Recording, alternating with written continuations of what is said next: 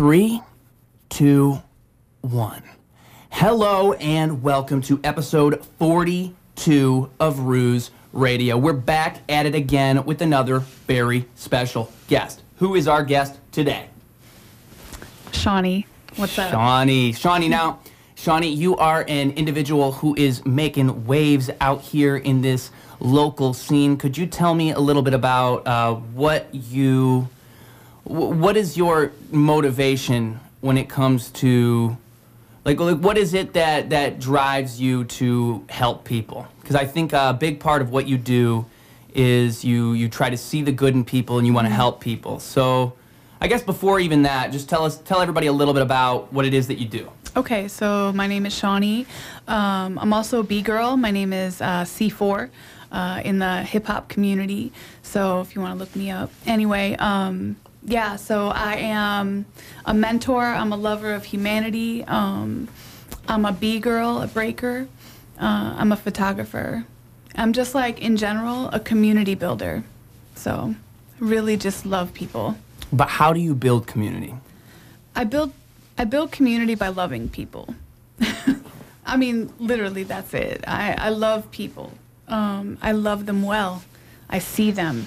And not only do I see them, I highlight them to other people through, just whether it's conversation or through video projects with True Heart Project or True Heart Photo, like what I'm doing with photography. I just really love to tell people stories. But it's not even just about me telling stories, it's about me giving them space to speak their story. Does that make sense? Yeah, and we were talking a little bit about honoring the heart of people. Well, and that's not easy. That's an art. That is an art to highlight the heart, I should say. It's been a long time. I've been doing this for like 18 years. So really? I started mentoring and loving on youth and what would be labeled as at-risk youth.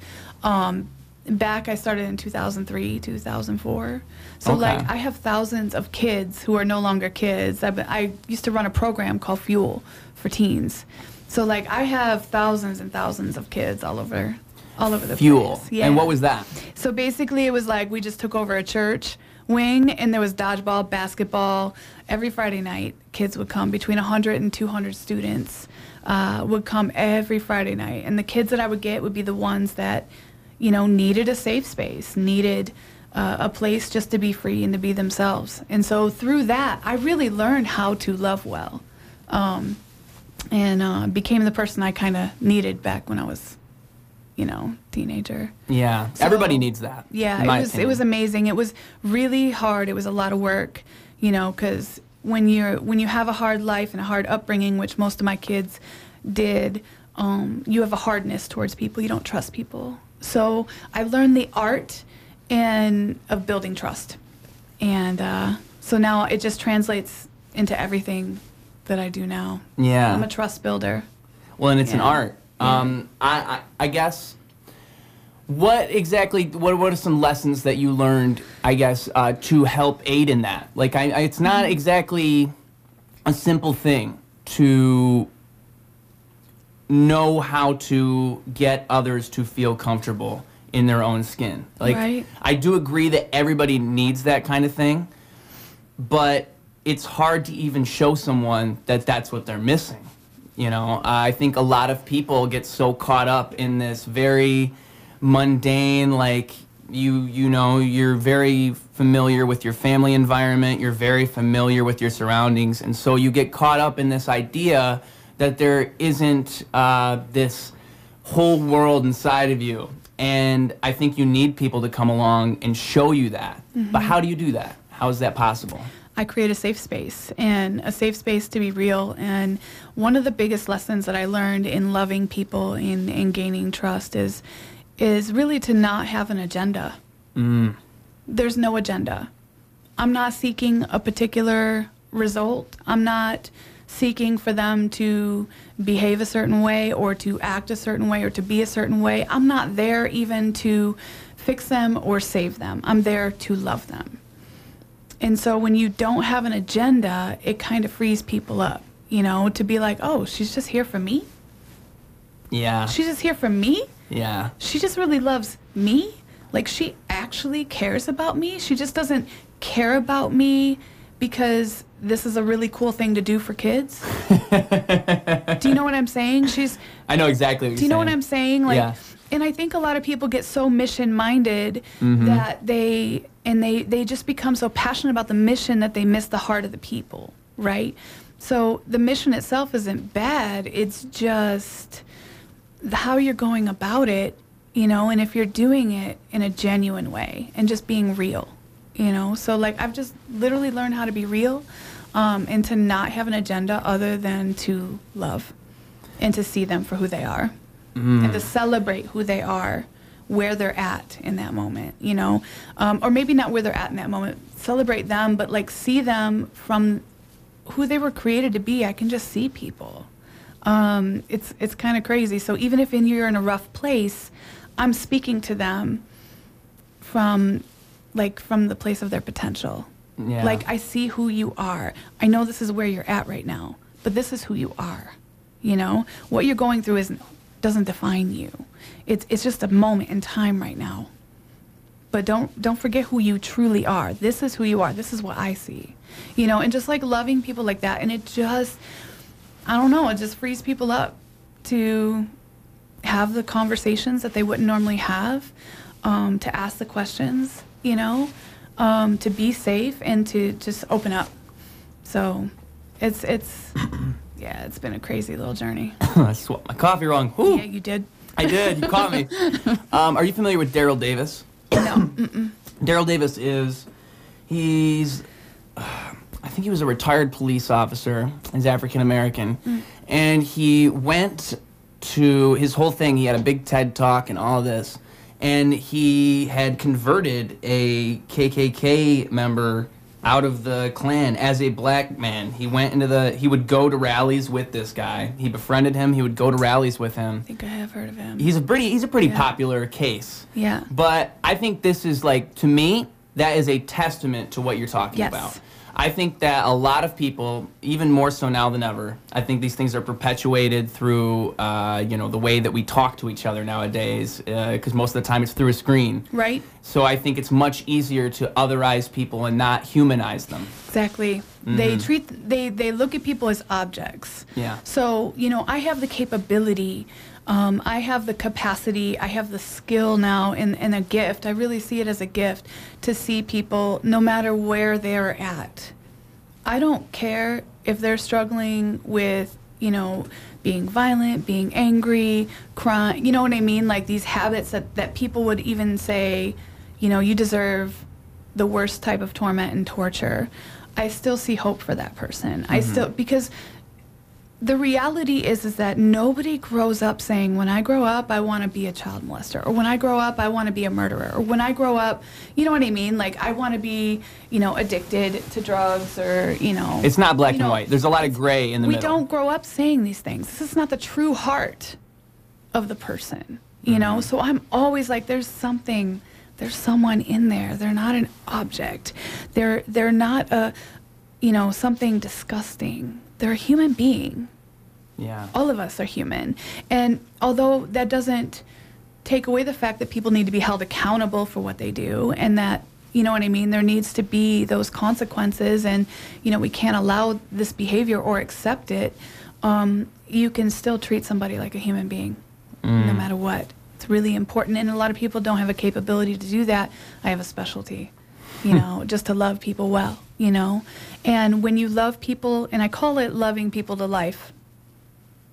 What do you mean by that? Loving people to life. People who maybe have accepted the lies that they believed about themselves, that other people have spoken to them.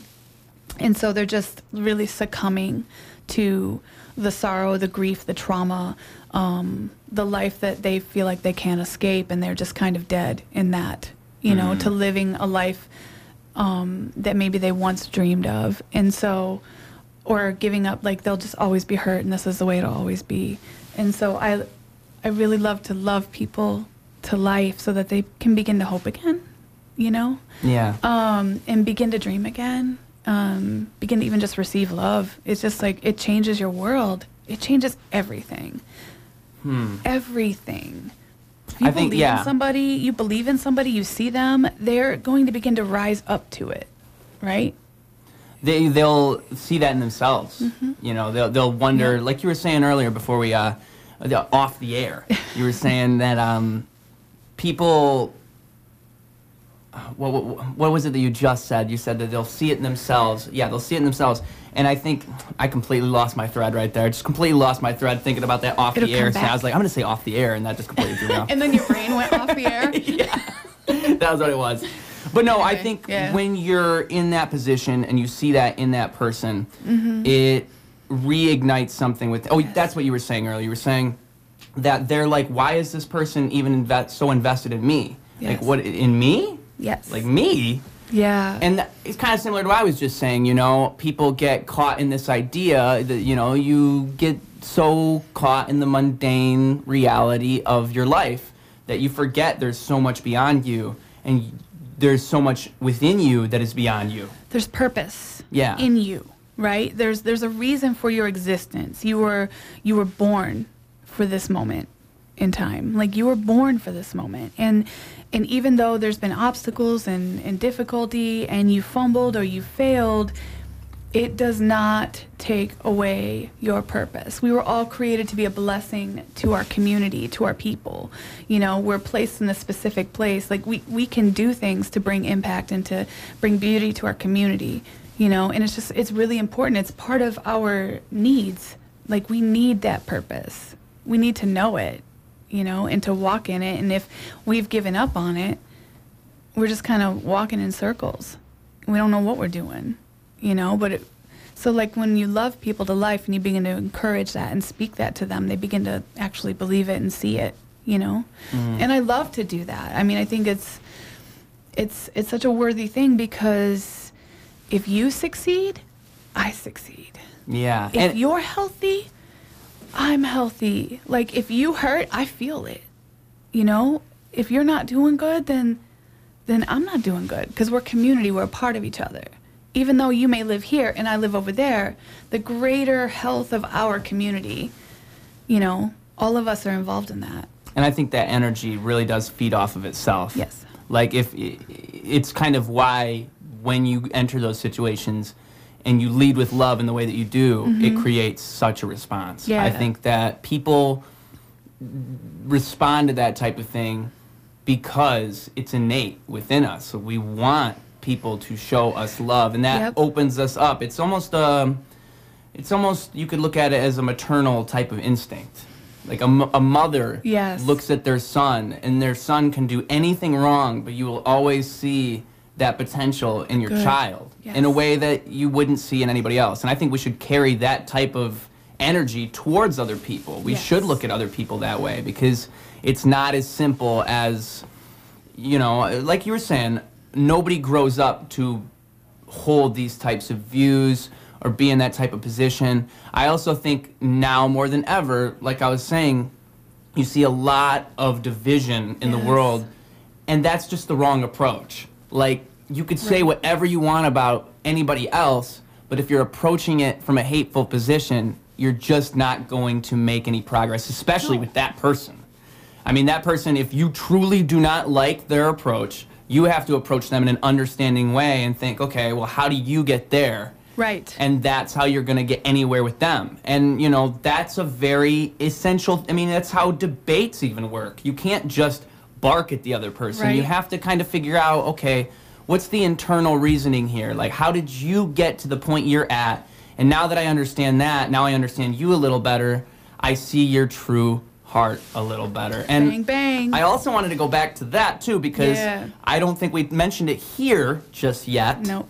But True Heart Project. I imagine that all stemmed from this. Was this concept before True Heart, or did it all kind of blossom into that with the whole idea of someone's true heart being their true self? So, I mean, it's basically what I do in everything. I'm always fighting for people's true heart, no matter what, you know, and being a voice for those who are voiceless, for those who are misunderstood, and really highlighting them. And so I had stopped this program. I had stopped. It was just time for me to go, which was the hardest thing I've ever done in my life, P.S. Like, it was excruciating.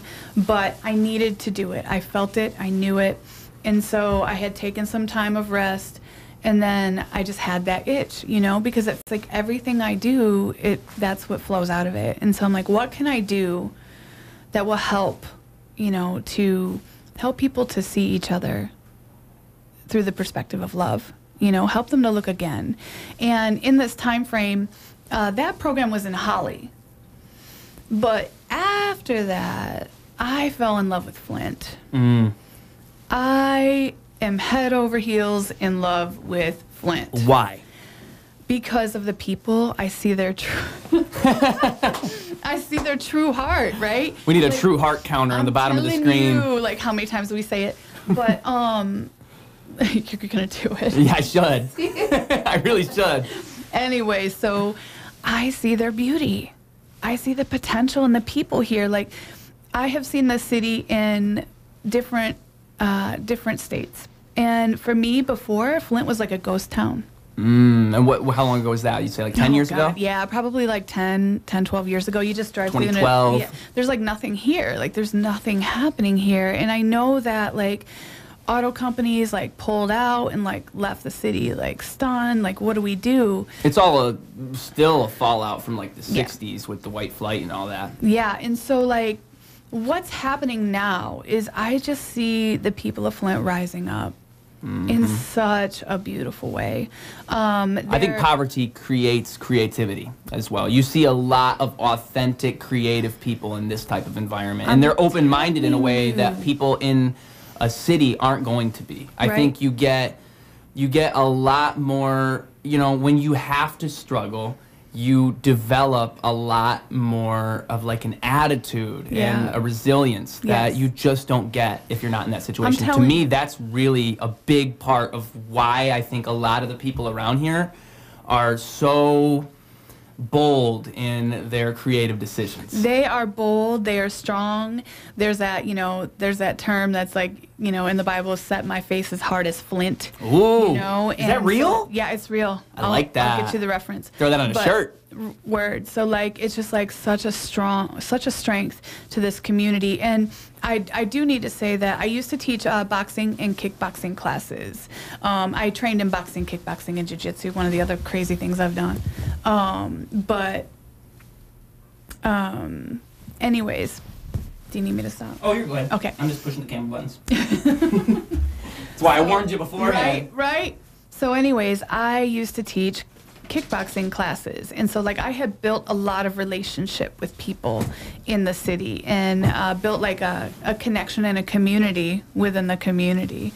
So I got to see a little bit more personally them and know their heart, but like as far as the community itself, seeing it go from this difficult space, and then all of a sudden I'm seeing this entrepreneurial boom happen. All these small businesses just popping up. Tea's Plentiful Salad, paints, chalices, and hues. You got skincare. You got lotion. You got restaurants. You got all of these things. You got Good Boy. And you got all of these businesses just popping up, just rising. And it's just like Flint is rising. Now there's a coffee culture. There's a theater culture. There's an arts culture. Now there's a... you know, the murals, you know, the creative culture here is just banging. There's a music, you know, there's crazy graffiti around here. And I'm telling you, like, don't get me started on that. I love the element of graffiti, and I love writers. It blows my mind. The writers out there. Well, graffiti's like, sometimes I see that and I just think like, man, like, pick up a paintbrush. No. But that's their thing. The graffiti is their thing. It's an element. It's a voice. Yeah, it's an art form. It's an expression of the heart. It is them. They're literally expressing themselves. In the way that is most genuine to them. On the wall, on the train, on a billboard, they're putting it out there. And it's not just for the sake of, you know, just ruining something. It's literally their expression. And I encourage anybody to really... you know, for those of you out there who judge that culture, don't judge what you don't know, because these people are amazing. They're incredible people. There are people who are writers in the graffiti culture who are like, you know, filmmakers. And I mean, it's amazing what people are. Like, you judge it. Just like hip-hop, right? You think hip-hop is a certain thing, but you don't know that some of the dopest breakers out there are doctors. You know, like, well, you don't even know what you're saying right now. Like, look again and again with True Heart Project, ding. You know, it's like I challenge people to look again at their community, to look again at the culture, to look again at, you know, the people around you. You know, what do you think you see? And what is actually in front of you? You know? So is your computer okay? Oh, yeah. Okay. Everything's all set over here. Sweet. Just want to make sure. Thanks for letting me know, though. Yeah. And then when it comes to the different art forms, too, I think that an interesting thing... What did you say about poetry? Did you say poetry as well? You see a lot of poetry around here? MC. Oh, there is poetry. There's a poetry scene. Yeah. But, you know, rap artists, they're poets. They are. They're MCs. Yeah. Right? There's the elements of hip-hop, okay? There's the 5 elements of hip-hop. Mm-hmm. And one of the elements is the poetry of hip-hop is MCing, which is rapping, right? The art of hip-hop is graffiti writing. The music of hip-hop is DJing. Right? And then the dance of hip-hop is b-boying and b-girling, which is what I do. And then the 5th element is knowledge.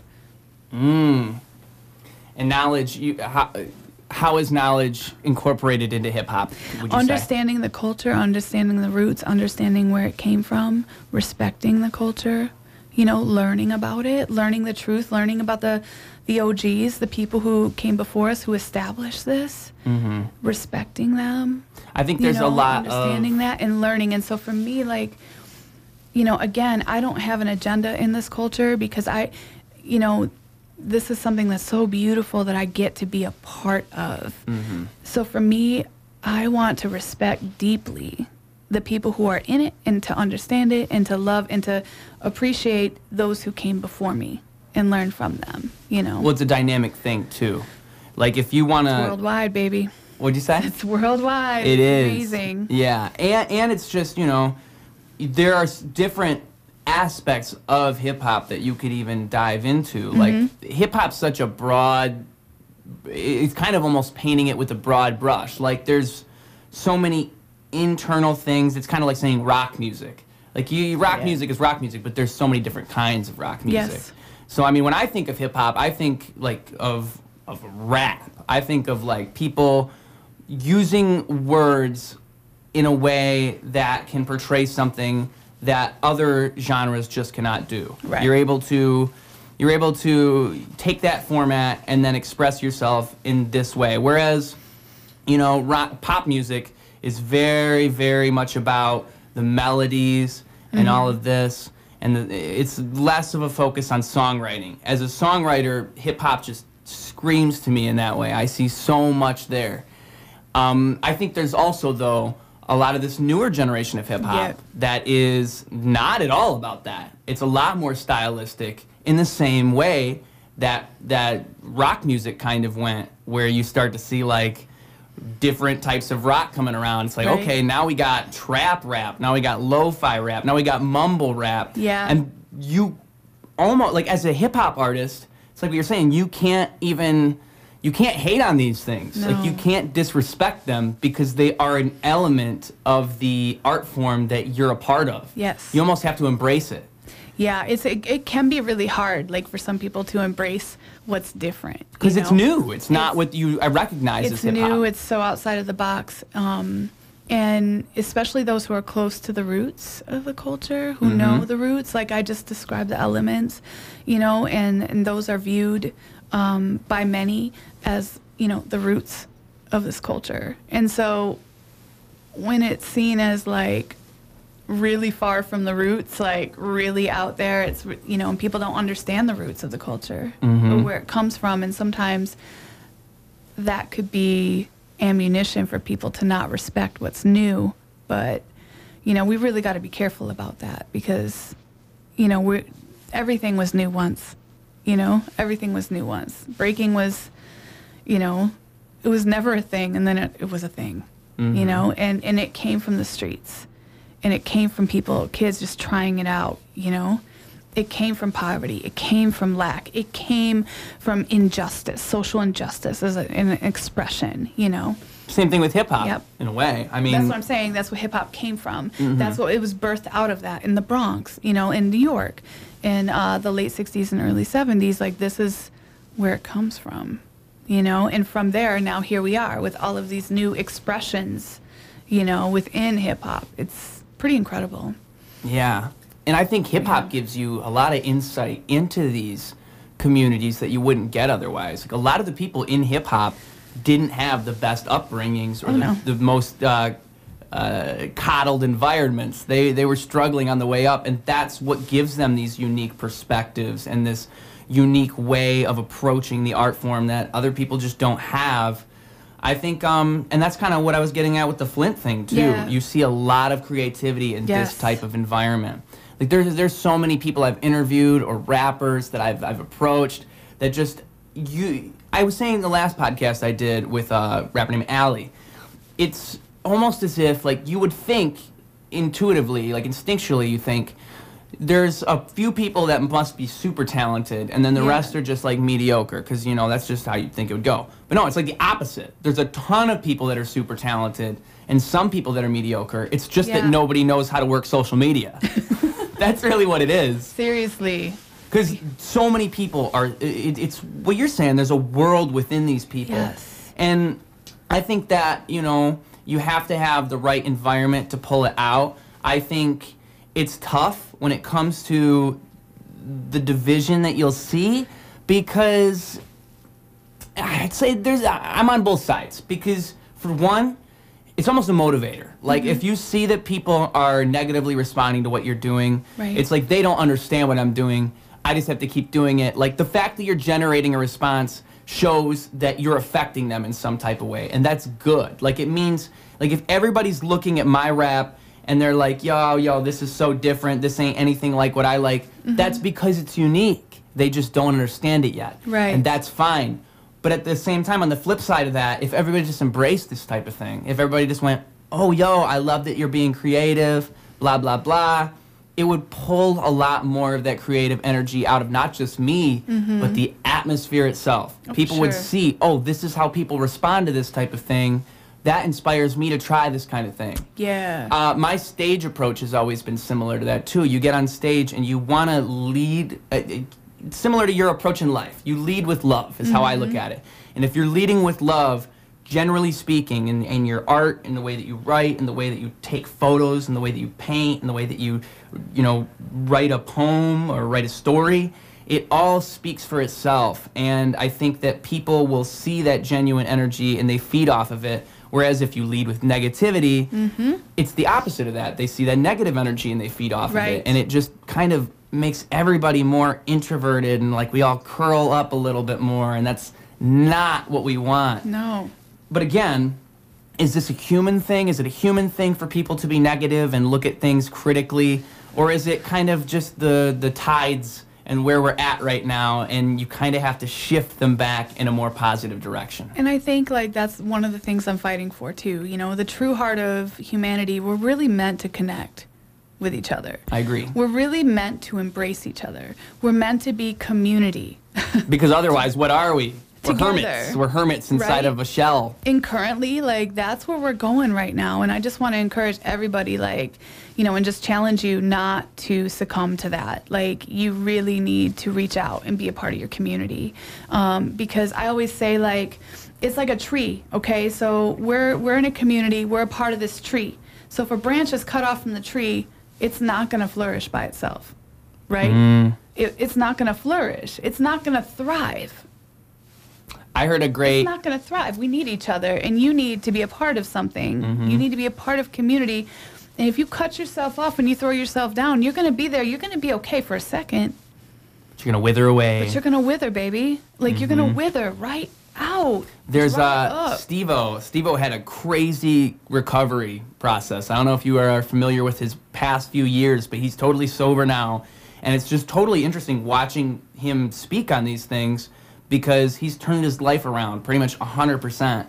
And, you know, he's got that true heart shine, you know? And you look at somebody like him, and I heard him say a quote where it's like, he looked at the way he was living his life, and it's like, you can't leave a fruit in the fridge forever. Right. Even a fruit in the fridge, it's gonna go bad. Like, you have to keep these things in the flow of everything. You can't just put something away and leave it there and expect it to be fine. Right. That's just not how we are as people. We need that genuine human interaction on a regular basis. Yes, we need human it's easier. Contact. Yeah. We need touch. Mm-hmm.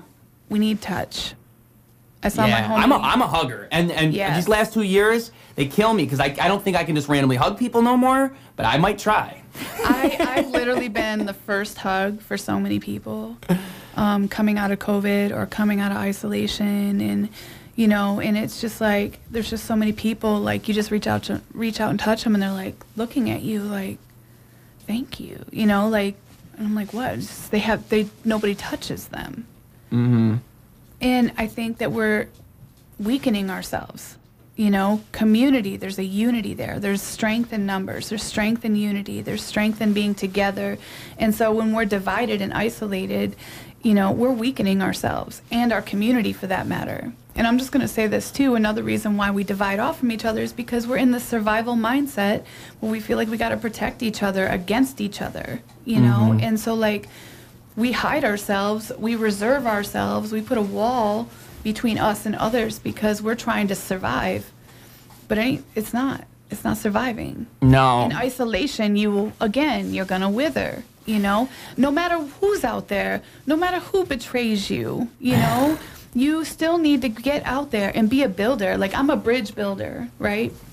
I'm building these bridges, to the people who are isolated because I want them to know, like, there are people out there who have your true heart in mind, who can see you for who you are, Chris McCandless is a guy who he went through this whole process where he looked at it as like transcendentalism, where he wanted to get away from society. He thought the whole way that society worked was all wrong, which a lot of people do feel that way. Yeah. But he went all out. He was getting rid of his money. He was traveling all over the place, and it all ended up with him going to Alaska. And the story's sad. He got to Alaska. He was surviving there for a little while, and then he got stuck because a stream had, when he got there, the stream was slow, and he was able to walk past it. And then the current over winter got super strong. He couldn't go back. And so he was stuck out there in Alaska.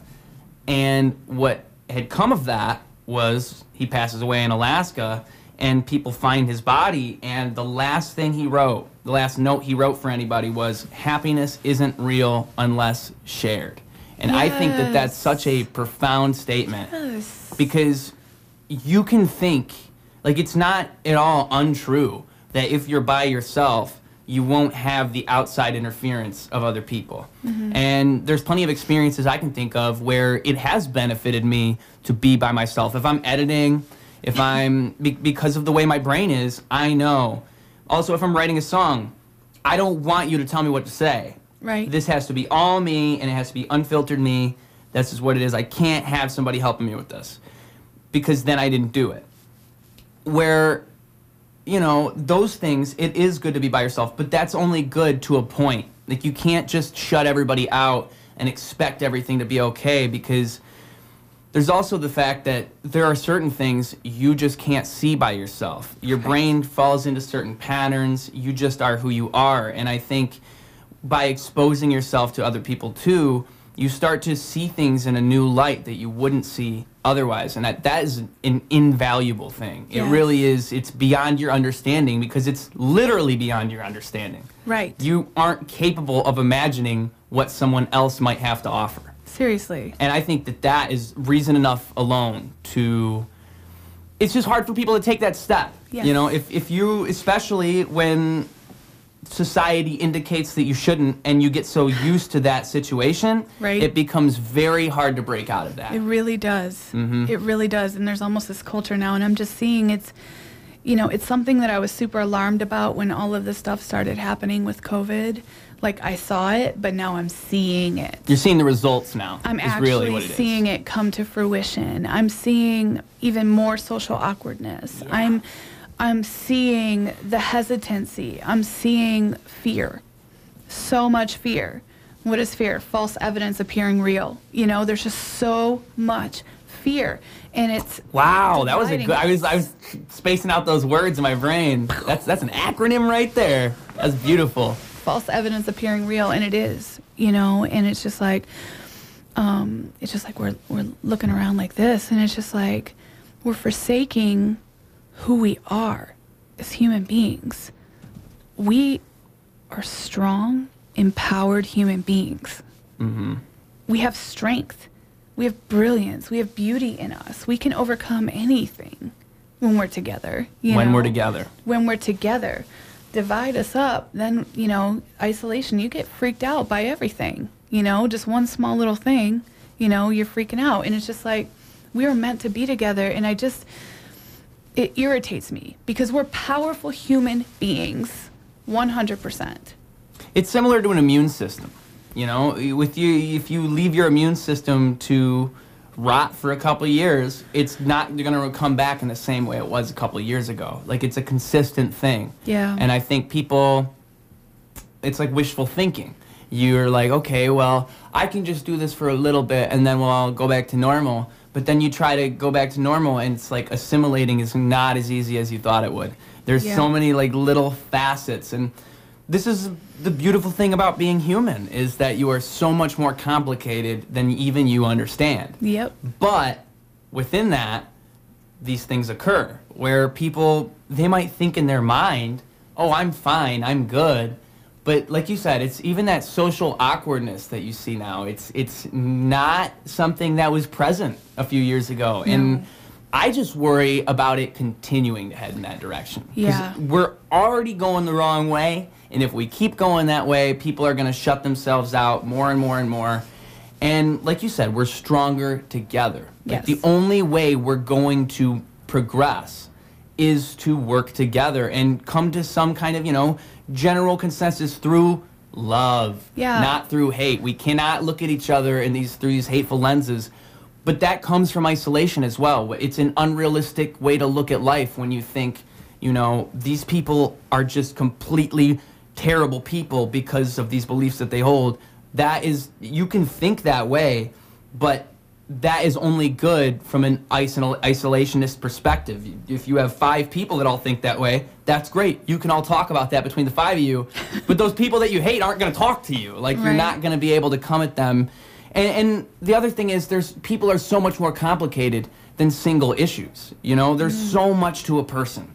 I heard a great thing where it's like, if you just ask any person, hey, tell me your whole life story, and they told you their whole life story, every single person, it would almost be overwhelming just how much each person has to offer. Like, we're all so full of things, and so to boil someone down to such a simple thing is really a disservice too, because I think that we need to seek out that humanity within each other in order to move forward. Like, we're so much bigger than any single idea, and that is how we connect. We connect through that humanity that we all share. And we're so much bigger than just a label, you know, or what we may believe on one certain issue. There's so much more to us than just that one dimension. We're gems. You know, there's many cuts, there's many dimensions. You know, the light hits it shines through a different way. You know, there's so much to us, and so to judge and to label somebody based on one opinion or one mistake is one of the most detrimental things that we can do, you know, in general for society. It's just... Even on a personal level, it's not valuable. It's so bad. It's so bad. We need to stop. But I feel like this, you know, when the pendulum swings, right? We go from one extreme, then we go to the other, and it's just like we see okay, we're here, we see the emptiness of it, and then we come up here on the other side, and it's like we see the emptiness of that, and gradually we become a little bit more balanced. We just have to see the emptiness of both. Yes. Yeah. And I think that even though there's a certain amount of people who are shouting in the media and things like that, there's a certain amount of people who are screaming, you know, a certain side, you know, that we're going to see soon. Well, there is a vested interest in keeping people divided, and that's clear. I mean, that's the unfortunate part. Well, it's to break our power. Exactly. It's just to break our power. Exactly. And we have to just learn to rise above that and to actually see it for what it is. And lead with love. And I'm lead telling you, with love. that is so important. True heart. It's a true heart of ourselves. Our true heart is not to be angry and to isolate and say, I don't want a part of this. I ain't talking to nobody anymore. I'm not doing this. That is not As our true tempting heart. as it might sound. I always say that, like, I don't know if I said this to you last time with 60 Seconds. Shout out to 60 Seconds. But, like, everybody has these 4 basic needs. The need to feel loved, the need to feel appreciated, the need to be safe, and the need to know their purpose, okay? But it's not just those needs to receive it, but it's also to give it, to be that safe place for others, to appreciate and love people well, to help see others' purpose, you know, and affirm their purpose, to respect them, to, you know, all of those things. And if I put one circle around all of it and I just put one word, it's to belong.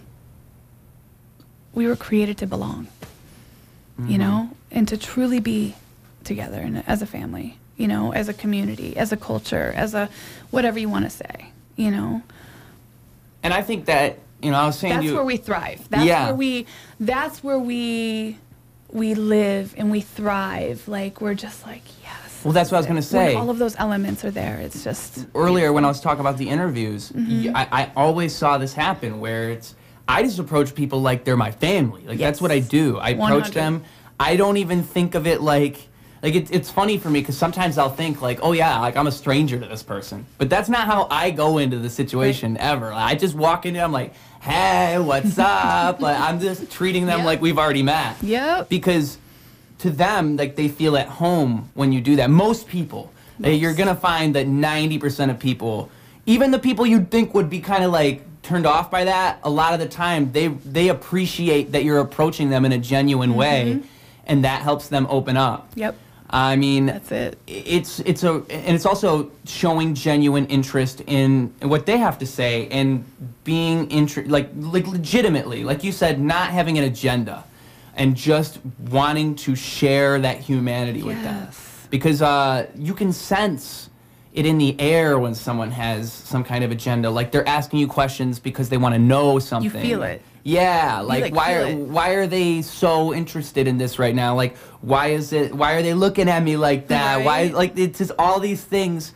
You feel it intuitively. It's not even like it's happening on the surface. Well, because that's how you learned how to survive growing up. Mm-hmm. Because you had to learn through a hard life that, ooh, that's what that is. That's and you get away from it. You get beat up from that. So now you have learned how to scan everything. And that's but you can't do that if you're isolated, too. That's the other thing. You forget those cues. That's a survival mechanism, right? But again, when you're a safe place, you know, people can also pick that up. Right? Yeah. And so it's one of the great things. I just love it. I mean, I just love being that for people. Well, that's why I enjoy one-on-one interaction. Right. I think it's harder the more and more people you introduce to carry your energy throughout the group.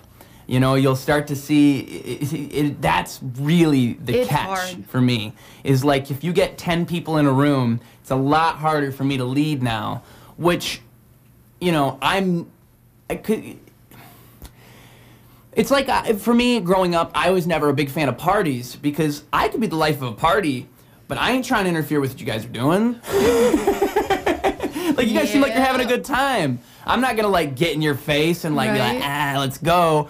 But that's just because the energy of a group is so much different than a one-on-one interaction. Like, when it's just me and you, we can carry this type of thing, whereas the more and more you add, the more and more variables you get. And I think that on a massive scale is where you just start to see chaos. True, but you can also be, like, if you are somebody who establishes an atmosphere, you know, like I really try to establish an atmosphere of love. Me no too. matter where I'm at. And so, like, I had, with Fuel for Teens, you know, we get between 100 and 200 students every Friday night. And they felt it. They felt the love. They felt the safety. They felt the respect. They felt the purpose. They felt all of that. It was like a little hub, you know? And so I established an atmosphere of love. And they just came in it and they enjoyed themselves and they had their own moments. but they felt the atmosphere of love. But I think, you know, like, we can't lead everything. You know, we can't lead everything, but I think if we serve with love. Lead with love, okay, but serve with love. When you're serving, you're just loving, you're coming up under, you're lifting, you know, empowering, congratulating, cheering on, like, let's go. In a collaborative way. Props, you know, like, it's serving, it's just being love everywhere you are. And it's just like, now love's on the scene, you know, you step into the room, you know, and each of us have a different vibe, right? So, like, you know, love might be my thing, it might be your thing, but somebody else, it might just be like, you're the best hype man out there. You know, you're like, yeah, like, there's just like... To me, that's love. There's different expressions of hip-hop, there's different expressions of love. I agree. That we have to give, you know, so it's the same way.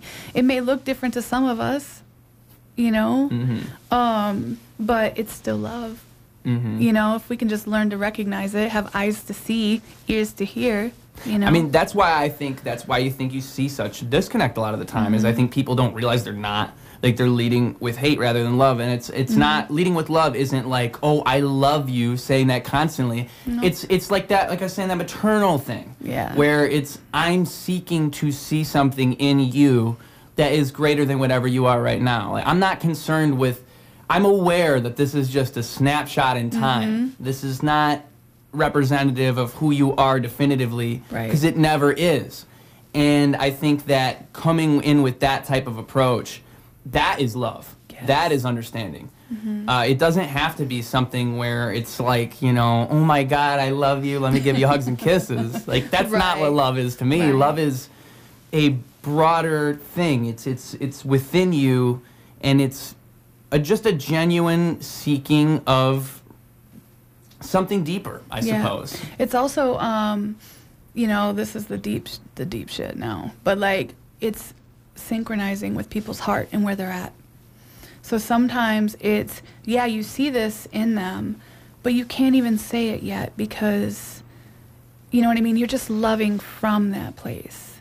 And you're being love, and you're showing them that you care about where they're at and where their heart's at, you know, like right now. So right now, this person's struggling, grieving, and confused. So if you go in and be like, man, I see you, I see who you are. And sometimes that doesn't work, although it's good. Sometimes what works best is just sitting with them and just being like, I feel you, and I'm sorry. Yeah. You know, love is synchronizing with the heart and being where the heart is in the moment. We can't stay there, you know, but we can be with them for a minute to show them that we really care. Those are I call that the holy place. Interesting. You know, the holy place. And just, but again, that's a deeper thing. Well, and to that person, that holds probably an immeasurable value. Yes. Yep. Because you don't realize, the real thing about these interactions and this approach that I think makes it so effective is it's like there's a butterfly effect that happens. It's not just that initial reaction that matters. It's the how our actions blossom over time into other actions from other people too. Like, if you constantly approach situations in that way, or if you do synchronize with that person and you hear them out, you might have been the only person to ever do that. Exactly. And to them, that is such a release, and they can carry that forward through so many different things. And you don't realize that in that moment when you're just listening to them. There's no way you could even be capable of knowing that's going to happen. Yep. But you don't have to know. It's just, you know that you're doing the right thing, and you know that this means something to them. Yes, and you just never underestimate the power of loving somebody in a genuine way and just being real and just being in that moment with them, you know? And if we do constantly hold this power, and we always constantly hold that responsibility. Absolutely. Shout out Spider-Man. Hey, for real though, like, it's a great responsibility. It is. It's a huge responsibility, and one that shouldn't be taken lightly. Like I said, this is people's hearts. This is their sacred place. So, you know, you want to be very careful. You know, and if you understand what it's like to be wounded and to be hurt and to be abused, you understand. Like, you can't be like that with somebody. You have to be true. Because it's hard to open up. You have to be a true heart. Yes. You know, you have to honor your own true heart. Ding. Ding. You have to, like, You have to walk in a way that's genuine, and you need to be consistent. Mm-hmm. And so, like, these kids that I loved on, that I've given my life to, and I'll still give my life to until I die, you know, they're going to see me 20 years from now, and I'm going to act the same way when I see them. I'm going to be the same way I was back then. And a lot of them, they'll come to me with hesitancy, like, Shawny, do you remember me? And I'm like, come here, oh my God, I love you so much. Where you been? How you been? You know what I mean? It doesn't matter. Like, it's just like, it's that continual love, and like, it's just not changing. It's being who you are. And that takes a lot of work. Well, you have to know yourself. It takes a lot of work because you got to work on your, you got to work on your shit. You got to work on your heart. You got to, you know, clean out. You got to take inventory, and you need to cultivate and nurture your own heart, because when you love people and you become a safe place for them, a lot of times they're going to take out their crap on you. And how are you going to respond to them when they're lashing out at you in pain? I see. And if you're not in the best state yourself, if you're not entirely, you know, stable in your position, it could be very easy to wobble. It could be very easy to falter and respond, because you're just, you know, or react. It's the energy. It's the energy that's in the air. React. So you react. So you react in anger, or you lash back out at them, and then what does that show them about you? Mm-hmm. That your love wasn't true. Yeah. Yeah. And you see a lot of that with parent-kid relationships. You see a whole lot of that. I mean, it's hard work. I think that a big thing that you can look at with most people is, you know, you look at the way that they look at things, and you can't just ask somebody, but most of the time it's stemming from, okay, how did your parents treat you? What was your home life like? What were your friends like growing up? Because you form so many concepts at a young age. It kills me to see people, I mean, not knowing the value of those early years with their children. Sacred. It's sacred, and it means so much for later on in their life.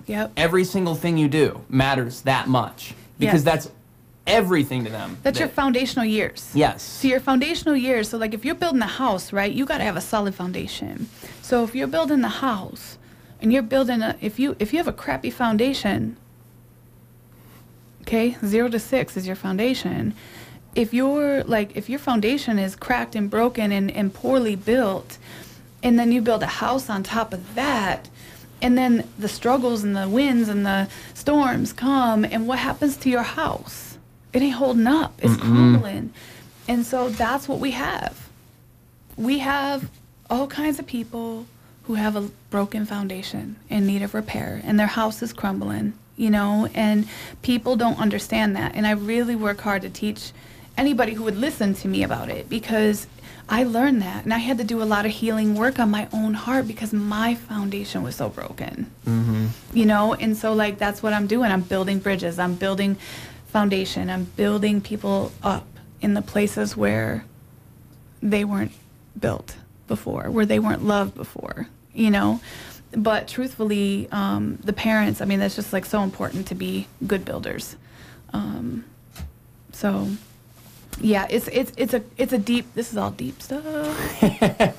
Listen to how intelligent and deep we are, guys. It's emotional intelligence, and I'm just so grateful. We're actually philosophers, you and I. Yeah, so I'm really glad, like, this kind of knowledge is coming to the forefront. Yes. You know, I think it's an important time for this to happen. It's very important that people, that's why I highlight the state of the times, because I think it's really, really important that people have these conversations, and we look at why it is we think the way we do. Like what you just said about taking stock of yourself, that's kind of why I went back to that whole, like, you got to look at everything that leads to you. Like, it's not just, because you can do that with other people, you also got to do it with yourself, especially if you're finding yourself in these types of conflicts where you have to have a solid ground, a solid foundation. You have to know, okay, well, I see that I'm looking at it this way. It's not easy to be objective when looking at yourself. It's not easy to be self-reflective in such a way, because we're all so used to ourselves. It's very, very hard to take a step back and go like, okay, most people wouldn't approach this way. This is a me thing. That's not easy because you're you. Yep. And that, I think, is where you see a lot of those hang-ups, too. Mm-hmm. You'll see a lot of people who have a lot of trouble acknowledging who they are. It's very, very hard to be self-aware. To be self-aware, and it's hard to face that, okay, because, oh, man, this is some deep shit. I know. But I didn't expect us to have such a deep conversation. I didn't either, but it's needed, right? It's funny because before we were talking, before we turned the cameras on, we were just talking about, like, oh, look at these pictures. That's photography, cool. You know. But, like, what happens is we, you know, that again, we talk about our true heart, but our true heart is to belong. Yes. Okay? So what keeps us from belonging? If we believe if there's something wrong with us. Yeah, doubt. You know, there's something that's wrong about us. Like we did something wrong. What happens to kids when their parents divorce? They blame themselves. There's something wrong with me. But we build behavior patterns out of trying to protect ourselves and trying to show our best selves. And so we deny a lot of things. We deny, you know, the things that we have believed about ourselves. Yeah. You know? And so facing that is scary. Facing our true emotions and what is, you know, the depth of our pain is a scary thing. So we build little protection mechanisms to avoid it. You know, pride. I always say pride is the doorkeeper to shame. So pride protects shame. Like, I'm going to do whatever I can to bounce off this behavior. You know, somebody's coming at me and saying, you know, hey, there's a little behavior pattern that you have that's going on. And you're just like, pride, boom, nope, denial. It's not happening. You know, I deny that. I deny that behavior. I deny that this happened. My childhood was great.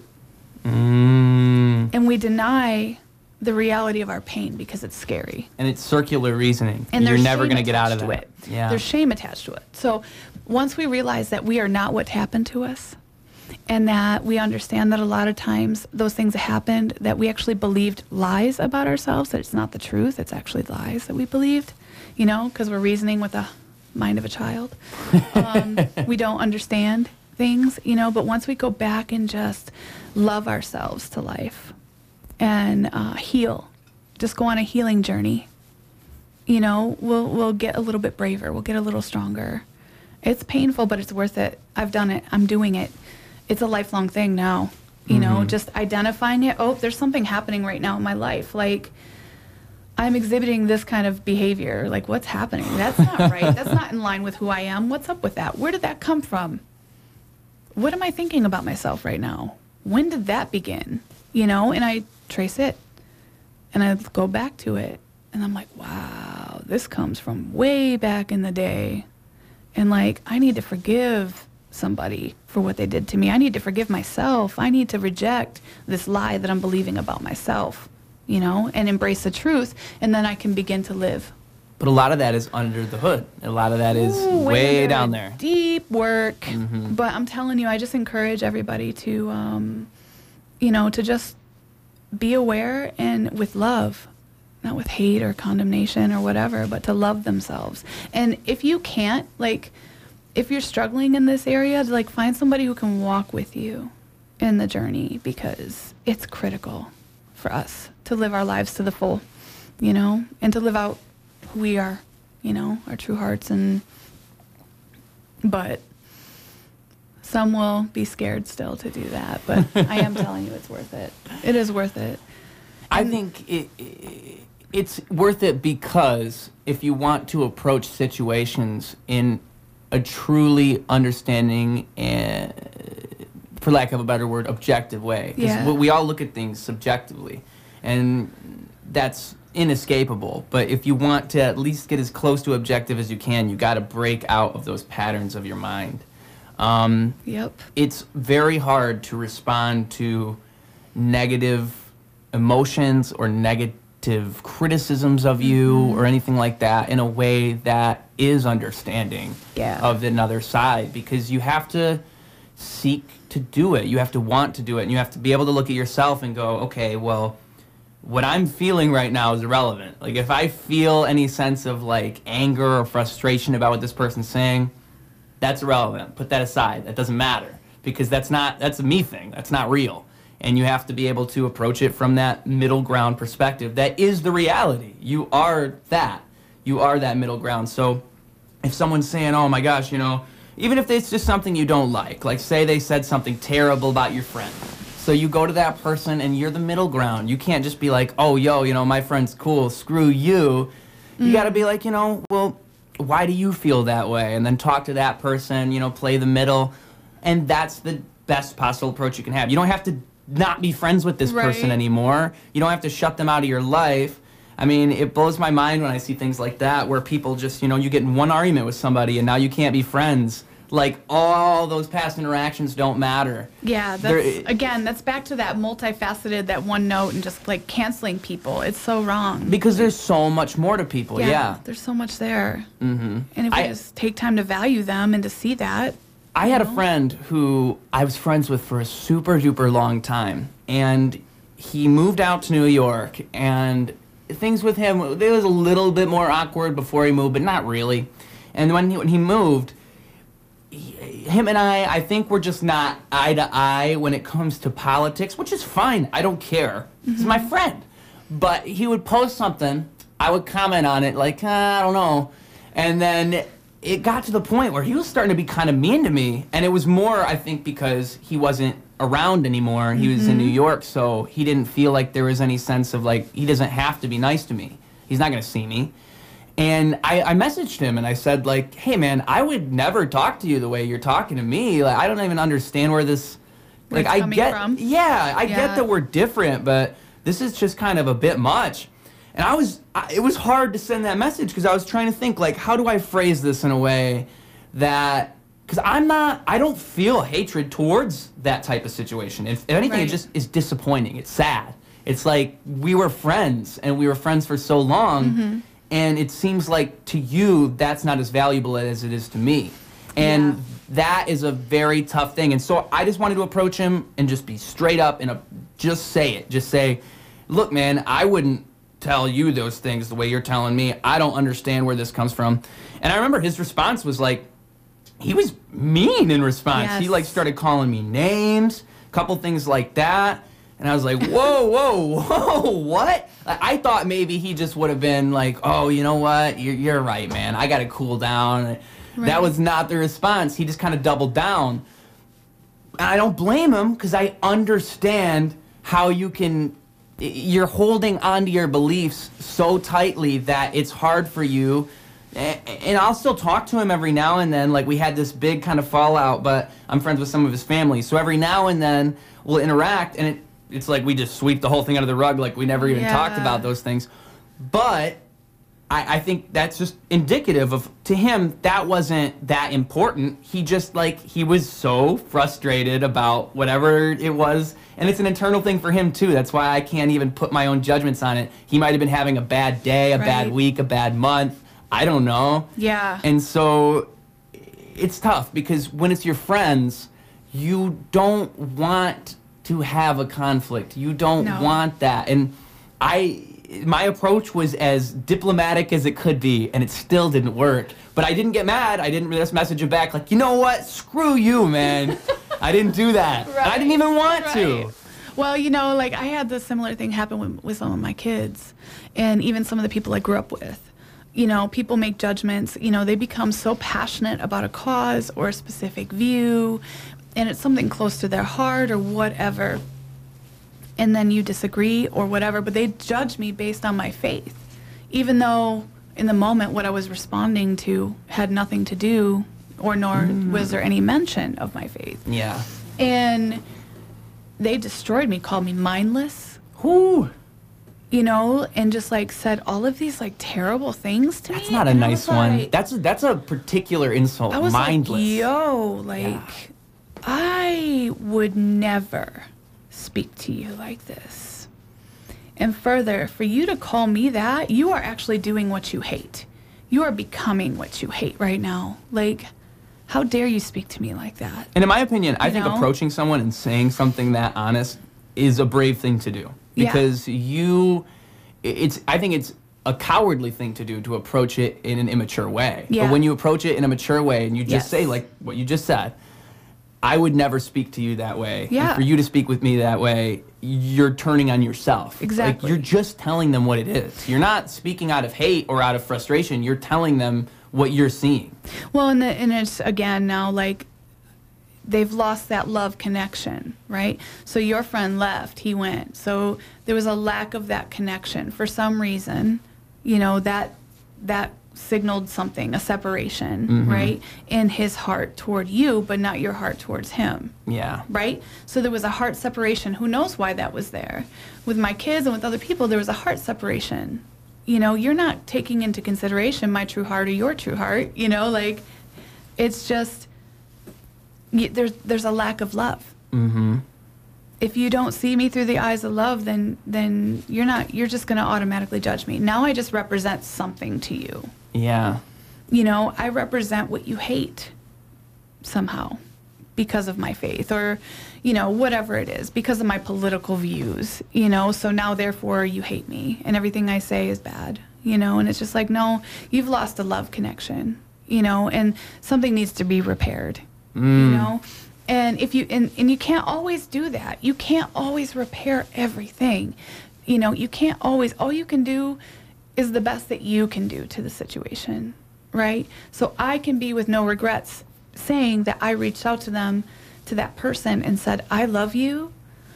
I would never talk to you this way, and I hope that you will never speak to me like that again, and I really love you, and I'll continue to love you always. And, you know, and if they want that relationship, cool, but if not, okay, fine. I did everything I could do. I try to end every single conflict, too, with like a have a nice day or something positive. Like, they probably think I'm... Some of that can sound really... I know. Really sassy. And it's not. That's the part that kills me, is I'm legitimately saying, have a great day. I'll you mean it, but they're like, why did he say that? What a jerk. They're like, this guy's really, like, what a sarcastic douche. That's what they're thinking. But that's not what I'm doing. Right. Like, the reason I do it, though, is because I'm trying to end the interaction on a positive note. I don't want, and the whole time, I would never, if I'm arguing with somebody, I'm not going to call you names. Even if you start calling me names, I'm not going to call you names. Right. I'm not going to go there because that's not who I am. But yes, you're right. People take that the wrong way. Yeah, I'm sure. and one of the things about, you know, loving and interacting with people is learning what really sets people off. Yeah. So if it sets people off, then, you know, maybe find, you know, if you know it might set them off, find a different way to say have a nice day. But I'm not going to be like, well, it was a pleasure chatting with. Like, there's no good way to say it. Right? Like, there's nothing. It's like, I hope you have a great day. Yeah. Instead of have a nice day. Okay. I hope you have a great day. I hope you have a great day. Yeah, I hope you have a great day. Like, I hope. Or even, preface it with, like, you know, I'm sorry we had this negative interaction. I hope you have a great day. Yeah. That way. Love. It's all love for me, homie. Like, there's no, they might decipher a hidden meaning out of it. Because I am really not a sassy guy. I'm not a sarcastic guy. I'm literal to a fault. Like, I will just be that nice. You're not sarcastic?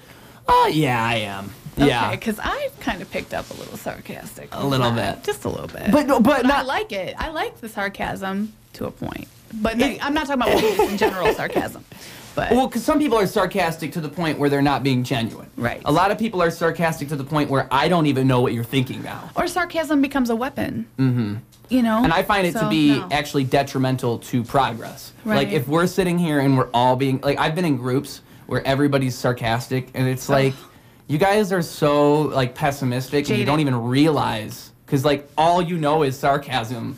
Like, all you know is saying things that are, like, slights, or, like you're not saying what you're really saying. Yep. That drives me nuts. Yep. Because, like, the only time I'm using sarcasm is if I'm, like, making a joke, I'm kind of, like, poking around. That's when I'm being sarcastic.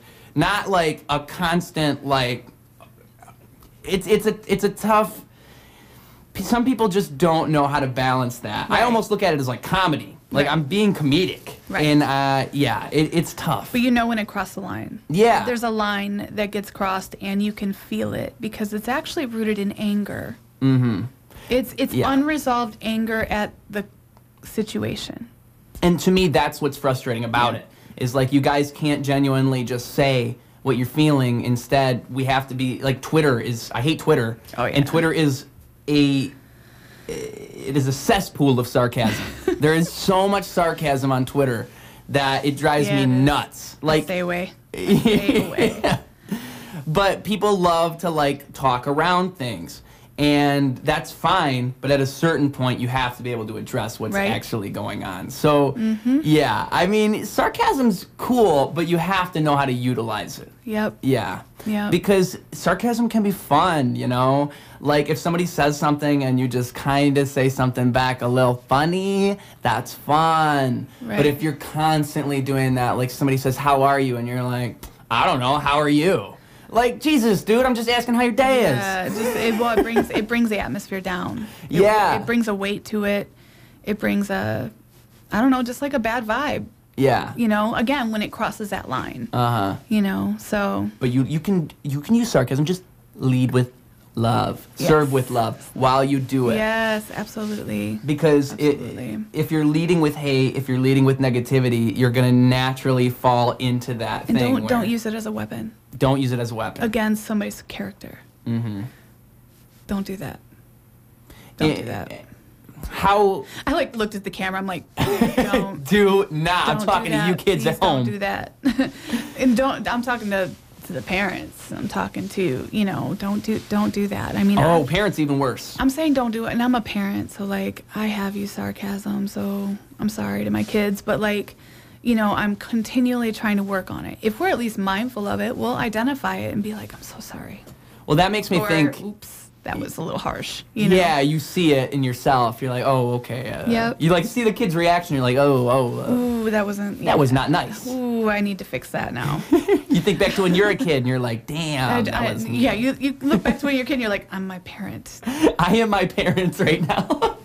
Well, it makes me think of like when a kid is in a classroom and they say, "Can I go to the bathroom?" and the teacher goes, "I don't know. Can you?" Like, bruh. What am I supposed to say now? Like, I have to pee. Grammar, please. Like, no. But that's that negative sarcasm. Yeah. Like, that's, like, what are you even doing here? Right. Like, I'm a kid and I have to pee.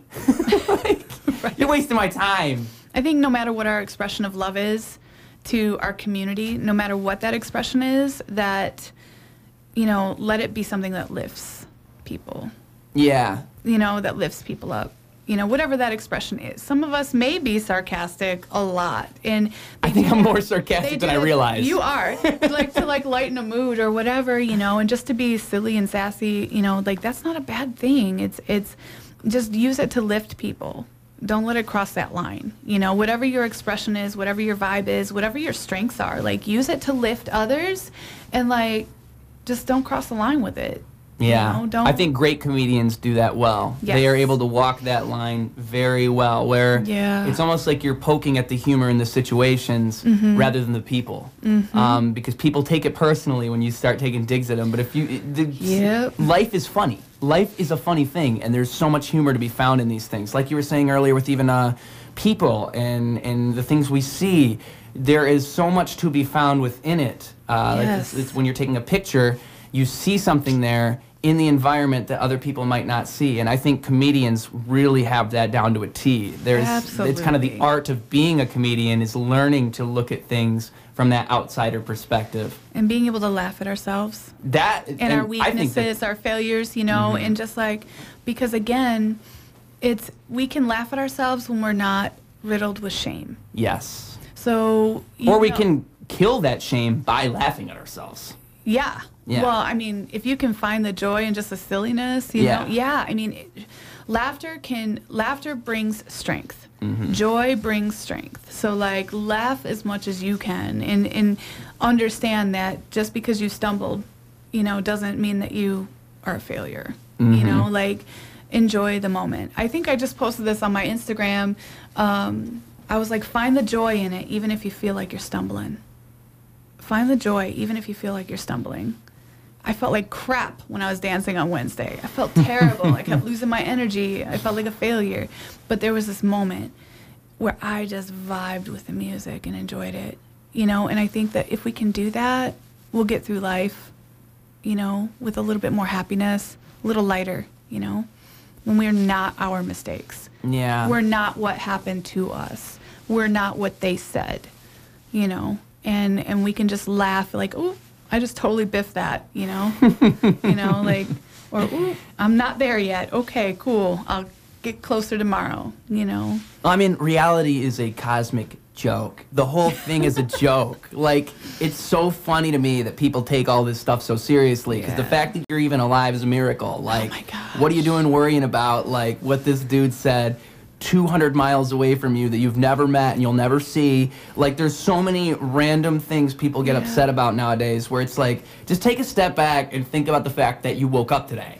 Like, there's air in your lungs. Yeah. And they are expanding and contracting, and your heart is beating and pumping blood through your body, and like all the cells, the capillaries, the veins, everything. It's just amazing. Wild. Like, we are a miracle. Yes. We are a miracle. And when you take a step back and you look at things that way, it's humorous to be so frustrated with such minuscule things. Now, don't get me wrong. Like, I know what it is to be depressed. Yeah. I know what it is to constantly feel like things are not going your way. But you cannot, like, you just simply cannot carry that attitude throughout life consistently. It's going to take you down. Yep. It'll break that foundation down. You got to go in and you just got to learn to reconfigure your perspective. Flip the script. Yes. Flip the script. That's what you got to do. You got to flip the script. You got to flip the script. And in order to do that, for one, you got to do that work. You got to be able to look at yourself and think, okay, what's going on here? And for another thing, you just have to, again, have that perspective. Be able to look at a situation beyond you. Like, okay, this is much greater than me. Like, my brain is just a little brain trying to understand something that it can't even grasp. Right. And, you know, I think another important thing is to recognize that we are all learning all the time. Oh, yeah, absolutely. Yeah. Absolutely. We don't have it all together. Nobody does. Like, even the people who act like they do, they're just pretending. You know, it's so funny because, you know, growing up, you think, okay, like, I just get to this place and then I'm gonna be good, I'm gonna be gold, I'm gonna get it, I'm gonna be on the top of the world. You can't think that way. And then you get there and you're like, I don't know shit. I thought I would know everything. I don't know anything. I still feel like I don't know anything. I still feel like I'm back there. It gives you a perspective on your parents too. You think, oh yeah, for sure. Damn, like, this is the way when I was a kid and I thought they knew everything. They were just who I am right now. Right. It gives you actually compassion. Yes. For them and understanding, and then, you know, then you can forgive them for what they did or how they made you feel, or, you know, whatever, and that brings so much freedom. But, it does. You know, one of the things that's really, really important, and I don't know if anybody's ever heard of Dr. Caroline Leaf. She talks about neuroplasticity and like almost like rewiring your brain. Check her out, Dr. Caroline Leaf. She has podcasts and everything. She has a heavy accent, so sometimes it's a little hard to listen, but it's worth it. She what kind of accent is it? I don't know. Oh, that's exciting, though. I don't know where she's from. But anyway, so she talks about this, but it's just like rewiring your brain, right? And it's just like what we agree with, we empower. And she's a professional. She's a neurologist. Super, super professional. Check her out. Anyways, but what we agree with, we empower. Yeah. And so how I defeated fear in my life was I would look at myself in the mirror and tell myself that I was not given like a spirit or a heart of fear, you know, but of power, love, and a sound mind. And I would look at myself in the mirror and say it.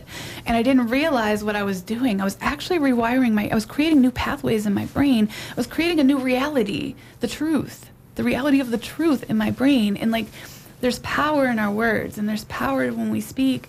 And so I began to speak to myself, you know, and that created such breakthrough in my life. You know, that's a powerful thing. It is. It's a powerful thing because fear like ruled me. Like I was putting like dressers in front of the front door when my husband would leave town because I was convinced somebody was going to murder us. Wait, and you definitely got to look at yourself and go, where's this one coming from? False evidence appearing real. Yeah. Right? But it was because I felt so victimized in my youth that fear had taken over and gotten magnified. And as I agreed with fear, thought about it, I empowered it, and it got bigger, bigger, bigger. So I had to confront it and deal with it. And I did that through speaking out loud to myself every day. That I am not a fearful being, I'm a powerful being. And you're shifting your perspective in real time by doing that. And so it's it's actually creating a new pathway in your brain. I think the term is neuroplasticity. I'm not like the super, book smart girl. Like I always say, I'm from the hood. Like, I don't know. But like I've just done a lot of learning. The smartest people are the ones that can acknowledge that they're not smart. Yeah, I I'm promise. just like, seriously. So, but like look into this stuff because it's really helpful. Yeah. And just actually. Well, fake it till you make it. That's what it reminds me of. Or you choose it. Yes. Like I've told so many of my kids who've struggled with wanting to commit suicide, choose life. Look yourself in the eyes, look yourself in the mirror and say, like, if it was me, Shawny, I'm choosing life today. Like, choose life. I choose life today. Yeah. And your feeling will follow your choice. A lot of times we think that our choices should follow our feelings. Wow. Let me just let that sit there. But really, our feelings will follow our choice. That's a good one. Yeah. That's a good one. That's a great piece of advice right there. I've never heard that before. Yeah. But I 100% agree with that. And so, in what we agree with, we empower. So if we agree with that choice, we move from that choice, and then we will line up with it. It just takes time, Wow. Yeah. That's a good one. Thanks. You're blowing my mind over here now. That was a knowledge bomb right there. Yeah, I just Be a learned rapper. But I think that I think that it does follow the choice. Yep. I think that a lot of the time you see people who, this is the thing that I see a lot with hip-hop artists, for example. A lot of the time when I was doing interviews or even with podcasts, it's the same kind of thing where people go, I want to start a podcast. Like, I like that you do one. I want to do one. I tell them every single time, do it. I never say no. I say, do it. Here, I'll show you how. You can download this program for free. You can even record it on your phone. There's this app called Anchor. You can upload to them for free, put them on Spotify for free. Like, I tell them all the stuff they need to know. But the thing about advice is 99% of people aren't ever going to take your advice, so you might as well give them the best advice possible.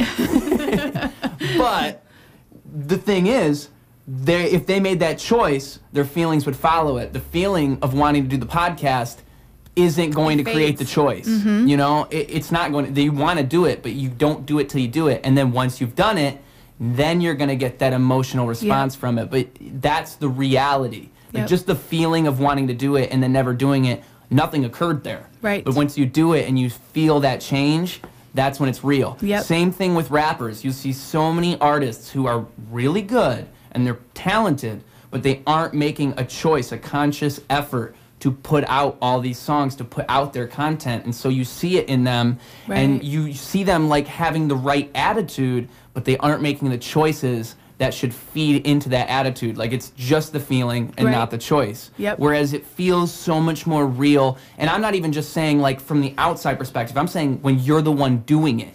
If you are just saying, I want to do these things, you won't feel fulfilled when you don't do them. You'll think, oh man, like I had all these aspirations and then I didn't even follow all these things, these threads in my head. Whereas if you put in the effort and then you get those feelings coming from it after, you have an organic thing within yourself. It's almost as if, I think creation is one of the most organic things there are, and you have to make the choice to create. It's important. Like, you can't just... Or just even the choice of understanding and accepting that I am a creative. Yes. Yes. Yeah. I am a creative. I am a creative being. Therefore, my decisions are going to flow from the truth that I believe about myself. Well, also... I am creative. Going off of that thread, I've heard someone say before that if you want to truly be happy in life, you have to learn to speak with confidence. You have to learn to communicate in a way that is coherent and expresses your thoughts in a genuine way to you, and that will give you true happiness. And that, too, is making a conscious choice within yourself to trust yourself and trust your intuition, and then go from there. And I think that's why I see a lot of different results when it comes to, approaching people, or it's why I enjoy customer service, because I know myself, and I know that I'm able to carry myself through these situations in a way that's going to communicate to the other person that I'm being genuine. That's not something that's within everybody unless they make the choice. Absolutely. And I think that type of confidence is infectious, you know, and that's why you see people who are almost like enigmatic. They're such a cult of personality because they're capable of expressing themselves in such an honest way. Yes. You know, it means a lot to me when I see certain people who are truly capable of expression in such a way because it inspires me. Yes. It tells me like there is so much more in this world that again, if you leave a fruit in the fridge and let it sit by itself, it's going to rot. And so you have to branch out and see those people and understand, like, okay, this is their perspective is them. That is them, and they've cultivated themselves in such a way. And you have to be able to do that with yourself. And you can do that in so many different ways, but you have to make the choice to do it, or else it comes across as unearned confidence almost.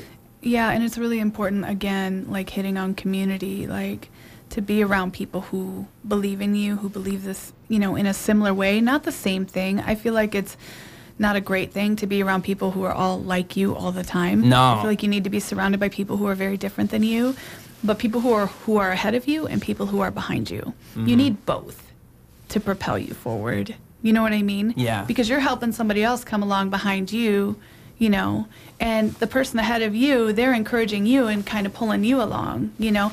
We need to be in community in order to achieve these things, you know, and like, so on those down days when we're struggling, they lift us up, they remind us, you know, of where we're going and why we're going there. You know, it's super important. And we feed off of each other. 100%. Yep. That is very undervalued a lot of the time. I think, you know, if I'm writing, one thing I experienced with that musically is performing on stage by myself was so much different than when I was in a band. Because when you're in a band, there's a sense of community on the stage. It's almost as if you, especially as the front man, as the singer, you are the one that is guiding this experience in the right direction. Like these guys, not like you're the center of attention or anything. Most people are looking at the vocalist. So everything these guys are doing, you have to exemplify that. You have to make it so, like, boost it, take it to 11 from the 10 that they're at. And that is easier said than done, of course. But when you're up there and you're doing it, you just feel it within you. It's almost like an alien energy. It comes from somewhere. It's high. It's beautiful. Yeah. And that I don't think is as prominent when you're by yourself, even as a stage performer. You're feeding off the audience, but there's just something about knowing that, like, this is a community effort that makes you, like, it just pushes you that much more. And it's like we were saying off the air about getting fuel from human interaction. I think that, you know, you and I share that attribute where human interaction almost opens us up to more things. And that's perspective. Again, that's allowing that to happen. It's seeing that organic thing occurring and, like, feeding off of it and wanting more of it. I mean, I also think... What's that? It's everything. It is. It's but everything. To some people, it's terrifying. Some people who are introverted, that's not easy. But they still enjoy seeing it. Like, they feed off of that, too. They just don't want to be the guy on stage. That's why people who are great stage performers are great stage performers, because a lot of the time people crave that type of energy. Like, everybody wants to let go of their insecurities and their fears and all these things. That's why a comedian is great, because you go and you see a comedian and you just get to laugh for an hour or two. You're not worried about all these things. You're, in matter of fact, you're looking at those things and you're laughing at them and the humor in them, and it allows you to kind of diffuse those situations and just, you know, let it be what it is. I think that there's such a value in learning to see yourself in people, I suppose. You know, to look at a performer and see what they're offering. One of the things that I wrote this back in high school for a song called Superheroes, but it's a quote, I quote it all the time because it's like my thesis with everything.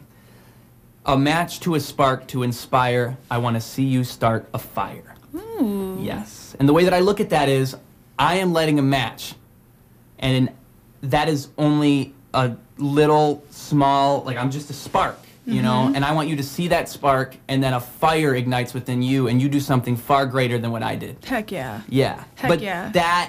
that's what I want people, that's the way I look at things. And I wish more people looked at things that way. Just looking at things that happen and allowing that to organically create something within you. I mean, the most important messages I've ever received have been like, I'd be on a stage and then somebody says to me like, hey, I saw you performing the other day and it just meant so much to me, blah, blah, blah. It's something you would never expect, but it's like what you were saying about with the kids that you worked with and seeing them years later and just realizing the difference that you made in their lives too, and how much you matter to them. Like, they're worried you're not going to remember them and all this. Right. It shows the value that you hold. And it's something that you don't think about in the moment when you're doing all of that for them. Like, you know you're making a difference, and you know that you're doing something positive, but you could never predict the scope of those types of things. That's why I brought up the butterfly effect of it earlier too. There's so much that happens behind the scenes, and I think that it all starts with the way we lead. It all starts with the way that we portray ourselves, and that is far more powerful than anything else, because again, so much is happening under the hood. There's so much happening within a person that they don't even have to, and that's the other thing, is half the time they don't message you. Half the time they feel that, but they don't but they don't tell you. Yeah, they won't tell you. But it's crazy. Yeah. But it doesn't make it less real. Exactly. I think that a lot of times I will struggle as somebody who, loves my kids or whatever. Sometimes I'll feel like, a lack of significance. In what way? To them. You know what I mean? Like, because after a while you don't hear as much. You know what I mean? And I'm like, I know how significant they are to me, but am I significant to them? And then I'll have a moment, and it'll just remind me all over again that yes, I am. Like I have one of my kids who've been struggling a long time, and then they lost their dad, and this has all happened very fast all together. And I saw him in a public place. I hugged him. Felt kind of stiff at first. And I was like, okay, I'm still going to love him anyway. I don't care. And then next thing you know, like, he came over and, like, literally just, and there was stuff going on around me, but he didn't care. He walked past that, put his head right here. Really? He hugged me. And he put his head right there and kept it there. And I was like, oh, my God, I lost it. And I just put my hand right here, and I just held him, like, in just that moment.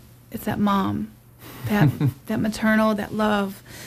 And it was just like he was hugging me like a mama, and it was just like I shattered inside with just love. I just wept, like, because then you realize how important that love is to that person. They may not tell you, they may not say it, but in a moment, somebody's going to show you, and it reflects what you've done. It reflects the work, that it wasn't in vain. It was never in vain. It was all for a purpose, and so, and it's worth it. It's always worth it. Oh, of course. To love. Of course. It's always worth it. It's hard, but it's worth it. It's hard because sometimes you won't see immediate results. Nope. That's the part that's most difficult, in my opinion, is you can put forth so much of that energy and it almost feels like a lost cause for a while. Yes. But it's those interactions like that reignite that, even within you. Yes. You see it again. You see the difference that it's made, and it just reminds you the purpose of it all. It's a seed. Yeah. It's a seed. So this is, and I tell this a lot, like when I was in Holly, I would be like, so when you break up ground, you use a garden hoe, right? That's a primal, like that's a very basic tool that you use to break up the ground.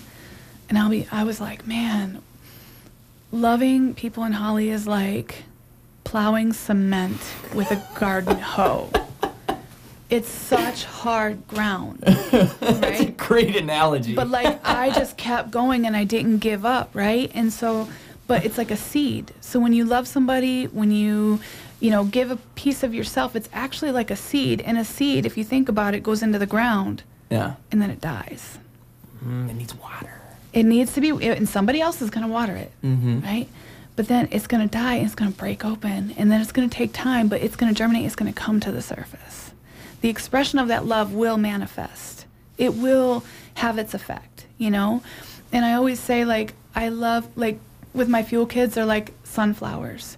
It only takes one seed to plant a sunflower, but one sunflower can yield 700 seeds. The spark, the match to the spark, to the flame, to the fire. Yes, yes, yes. You know, it's a seed. It's just something so much. You know, that one act of love can yield 700-fold acts of love. Yeah, but you may never see it. You may never see it, and that's okay. But you need to know it. But you know it within you. And those acts of love spawn other acts of love, too. It doesn't even stop there. That's it. It multiplies beyond our comprehension. I think that, too, in the tumultuous times we are in, there needs to be lots of that. Yes. It can't just be one person or two people. People need to take the power that they have and use that in that way to tell people, like, you know, we are so far gone. Like, this is not the way. This is the message of my life. Yeah. You know, like, I really want to help and inspire others to love. I mean, I'm the same way. I just try to do it you do it very head on. You're much more head on than I am. I try to do it in a very roundabout way where I get them and I don't even know I got them. Oh, I do that too, but like not in a suspicious way or anything, but just like I'm just there. That's what I mean, though. Yeah, just there. Yeah. And then the moment, you know, like they'll say, there's a saying that people don't care about how much you know until they know how much you care. And so, like, for me, it's just living a life of caring about people. And then when that moment happens, it happens. You know, that love exchange, that moment, that power, that breakthrough, it'll happen. Yeah. You know, they'll you know, you'll have the opportunity. You'll be the opportunity when it's ready. And if it's not, it's not. You still love them. Yeah. It's all worth it, you know, but I am very direct in the way with people who I have established trust with. I go head on with them. I love them. How so? Know? Like, I'll message them. I'll reach out. You know, like, if I see something, I'm there. If they're in the hospital, I'm there. Like, you know what I mean? I'm right there. Yeah. I'm running after them. And that means a lot to them, too. Yeah. They see that. Yeah. Yeah. Actions speak louder than words. Yeah. That's for sure. Yeah, so for those who I have already built trust with, you know, I'm going after them consistently in a beautiful way.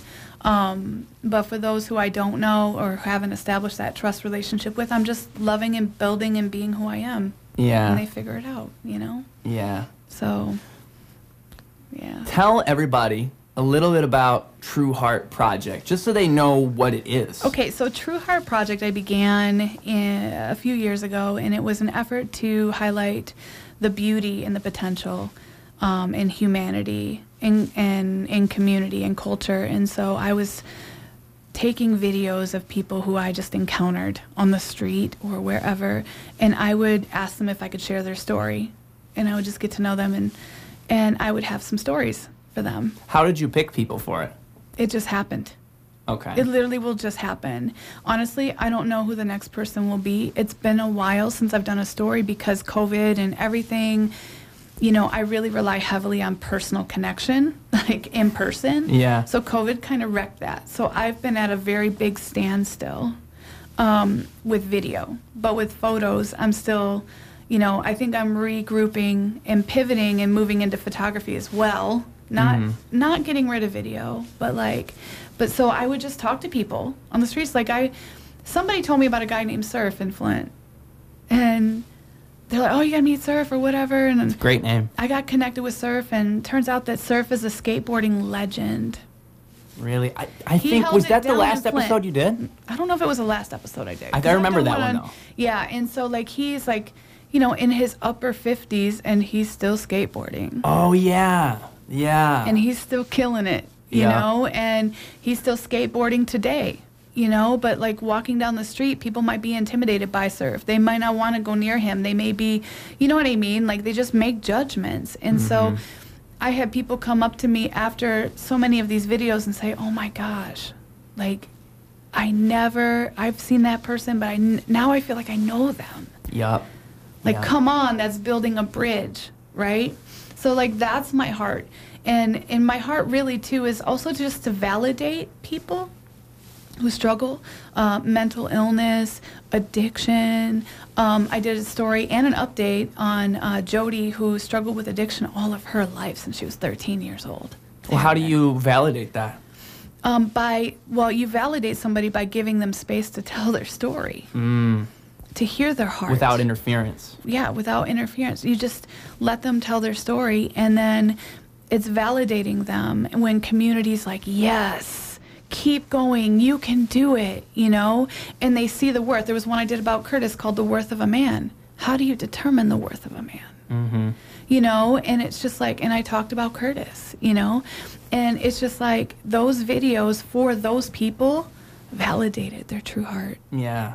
You know what I mean? The fact that they were highlighted, that their voice was empowered, was lifted, you know, is just everything.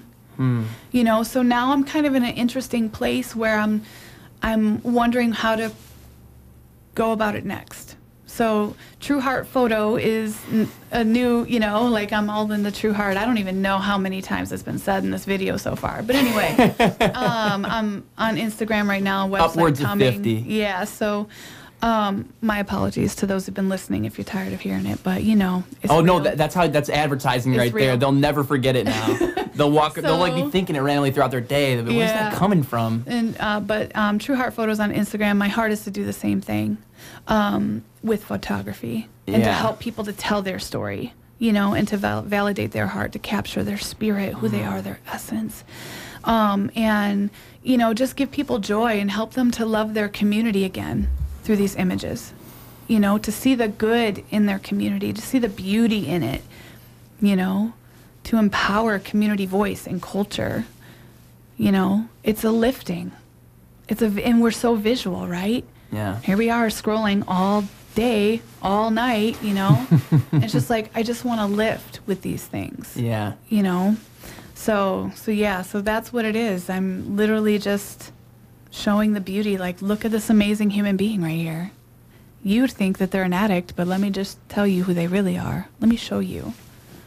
And it's just silly to think that an addict wouldn't have something to offer because they're an addict. I think that a good way to approach anything in life is to assume that the other person, no matter who they are, knows something you don't know. Right. And just go from there. Because everybody does. Everybody knows something you don't know. It's just the way it is. Yeah, and they're just, but they're human beings, you know, people, sons, daughters, mothers. Yeah. Brothers, sisters, and they got their own story, and they're beautiful, you know. Even if they struggle with addiction, one of my closest boys, his name's Victor. He died. He's one of the strongest people I know and one of the weakest people I know because of, you know, addiction. And but he was so brilliant. He was so passionate. He had so much faith, but he struggled with this one thing. Yeah. And it got him in the end, but it didn't negate who he was. You know, it didn't negate who he was. He was an incredible human being. Mm-hmm. So important to my heart. Well, and it's also the case that, you know, the way that people are built, you can't just take out a piece and expect them to be the same person. No. A lot of that addictive personality would also contribute to other aspects of that personality. You know, it's not as simple as, you know, you need to stop doing drugs. It's like that thought process is just part of an overall thought process. And a lot of the times you'll see creative people like artists who struggle with substances, or comedians often struggle with depression because that skill results from a deficit. Yeah, us creatives, we're sensitive. We're babies. We're sensitive hearts. We're so sensitive in our heart, and we feel deeply. And so if we've been wounded, we hurt deeply. Yes. You know, and so that can leave a mark that can last a lifetime, you know. And so, you know, we just need to understand that about people, but also understand conversely that the family's been so hurt and wounded too by the actions of those who have lived an addictive lifestyle. Like, they need compassion too. Yeah. And so, like, shout out to the families of those who have lost people. You know, all my love, those who've been traumatized, you know, like, I just see you and I understand and have so much compassion, you know, for people as well. You know, it's hard, and sometimes it can take families into a very angry place. Of course. And you know, because it's hopeless. You don't know what to do. To me, it's hopeless. Air quotes. You know. But you know, again, it's just about loving people and seeing them all day, every day.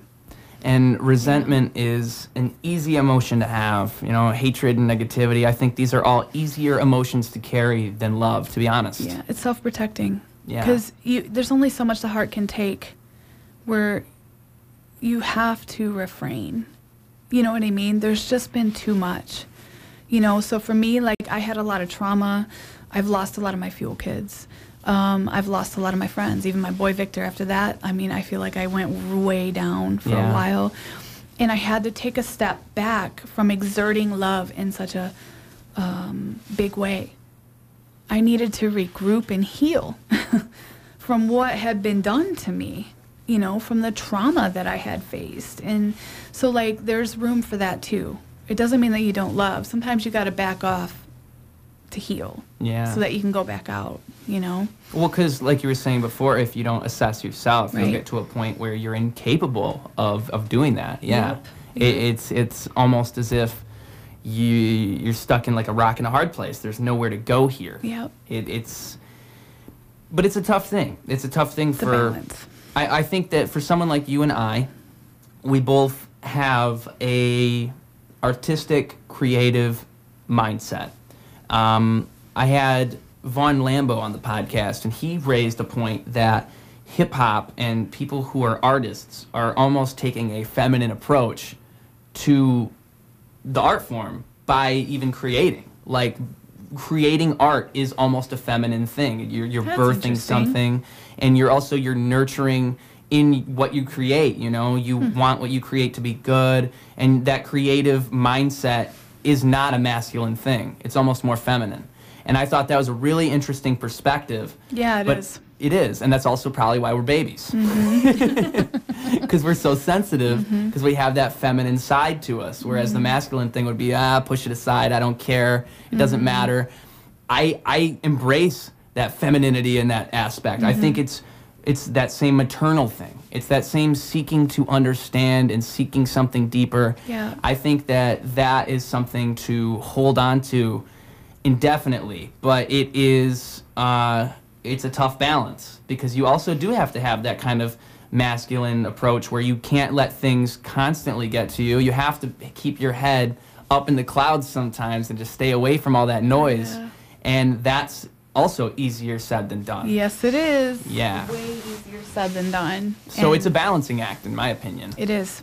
Yeah, because we all want to help one another, but it gets to a point where we do have to focus on ourselves. And I think that it's also the case that we can get too focused on ourselves, and that's also bad. Again, it's the balance. It's finding that balance. Like, I've been, if I could be 100% truthful, I've been backing off for like the last 7 years.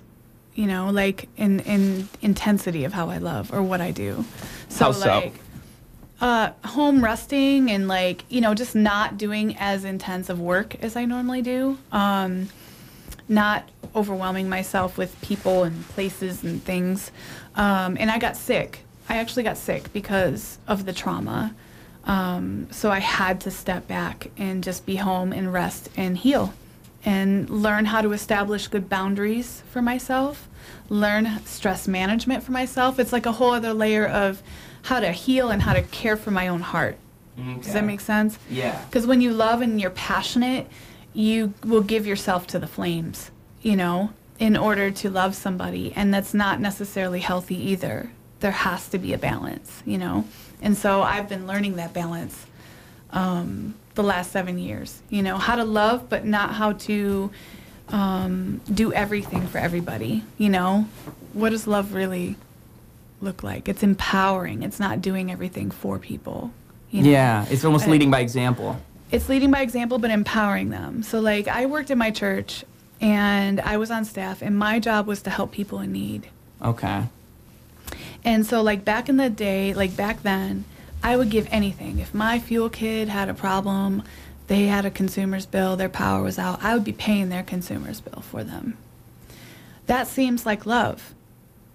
but it's kind of, in a lot of ways, can be inferior to to the possibilities of love. So I learned through that job to ask questions, to help them to get their own victory and not to cut the chrysalis for them. Do you know what I mean? If you're a butterfly or a caterpillar and you're in that cocoon and it's your time to get out and then somebody cuts the chrysalis, you're killing the butterfly.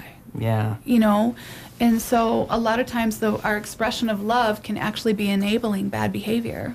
Yeah. So I had to learn the difference. I agree with that. I mean, Yeah. you'll see a lot of that. That's why a lot of people struggle when they get into adulthood. Yep. Because they didn't learn, they almost were over-nurtured. Yes. And they didn't learn those things.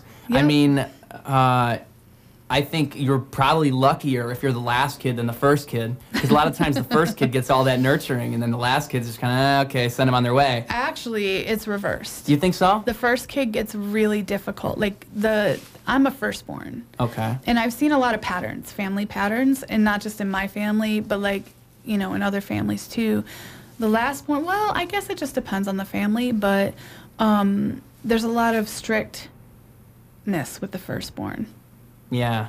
You know, hard rules, don't do the, you know, just like harshness. But then towards the end, they're like, go ahead and do whatever. You know But what I you mean? think that would result in somebody who has, I feel So, like it's that almost person like has over-nurturing. to, but I feel like that younger kid has to support themselves more than the older kid. Because the older kid kind of got all of those, that hard strictness, they got it instilled in them to the point where they're so used to it that that's what they expect from the world. Whereas the younger kid's like, okay, nobody's going to help me but myself. I got it. I don't know. No?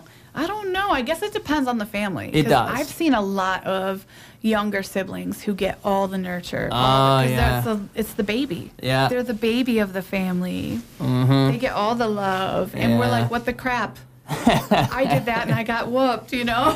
Like, what the heck was that? Like, So they aren't as hardened by the no, experience. They're not as, you know. That's, I see what you're saying, yeah. That But might I be the guess, truth, yeah. Again, it depends on the family. Mm-hmm. It really just depends on the upbringing and the parents' approach and how, and it's not just the parents' approach, it's how you respond to it. Of course. Your parents could actually have a healthier approach, but your response can make it seem like it's a, you know, it's the worst thing in the world, you know. It's all perspective, too. Yep. You know, Yeah. you have to learn, as a kid, it's very, very hard to set yourself outside of yourself. So you're going to look at everything your parents do as the worst thing in the world, best Right. thing in the world. Like, nothing is in the middle. Nothing is understandable. Everything is, oh my God, I hate them, or oh my God, they're the best. Yep. It's very, very hard to break outside of that. But Yeah. I think that, and because of that, that's where you see a lot of these tendencies build. Like, Yep. that is the reality that you're witnessing. Yep. So if that's what everything is, that's what everything is. At a certain point, you're right. You have to learn to take a step back, go, I'm actually not helping right now. Yeah. I'm making it harder for them. Because even though I want to, you know, support them monetarily, I And want to rescue them. rescue them, you can't always save somebody. Sometimes they got to save themselves. They have to do it. It's like so much more powerful when somebody gets their own victory. Yes. Okay, so like, but if I support you, I give you tools, I cheer you on, There you go. I believe in you, you know, I give you that support, but you do it. Yep. There's a different moment when all of a sudden your power's back on and you're like, I did it. Yes. I did it. You know, like, yes. And it was you that did it. And you Yes. know it was you. And it wasn't somebody just handing you a check. Mm-hmm.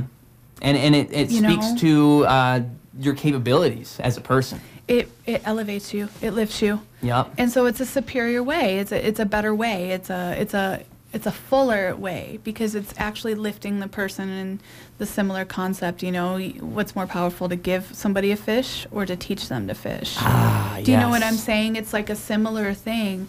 And some people aren't ready for that yet when you present it to them, so they get upset. You know, they're just not ready mentally for that yet.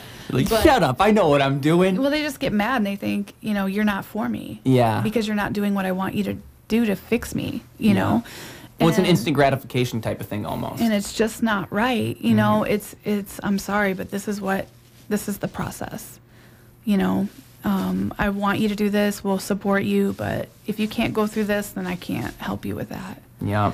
Shout out to all the social workers and people out there, because people who are in that emergency mode, and these people who do it for love and like really try, they get so beat up by people who are in that emergency phase of, I need help now, help me. Like, give me medication or something. Give it to me now, like. But a lot of that, you need to look at their job is to help someone look at themselves. Yep, and then they just get so burnt out. So shout out to the social workers out there. Oops, sorry. No, you're good. MVPs. You guys are the real MVPs out there, doing the thing every day. And I just encourage you to take stock of your heart and take time to heal and process out, because it's, that season for me was really hard.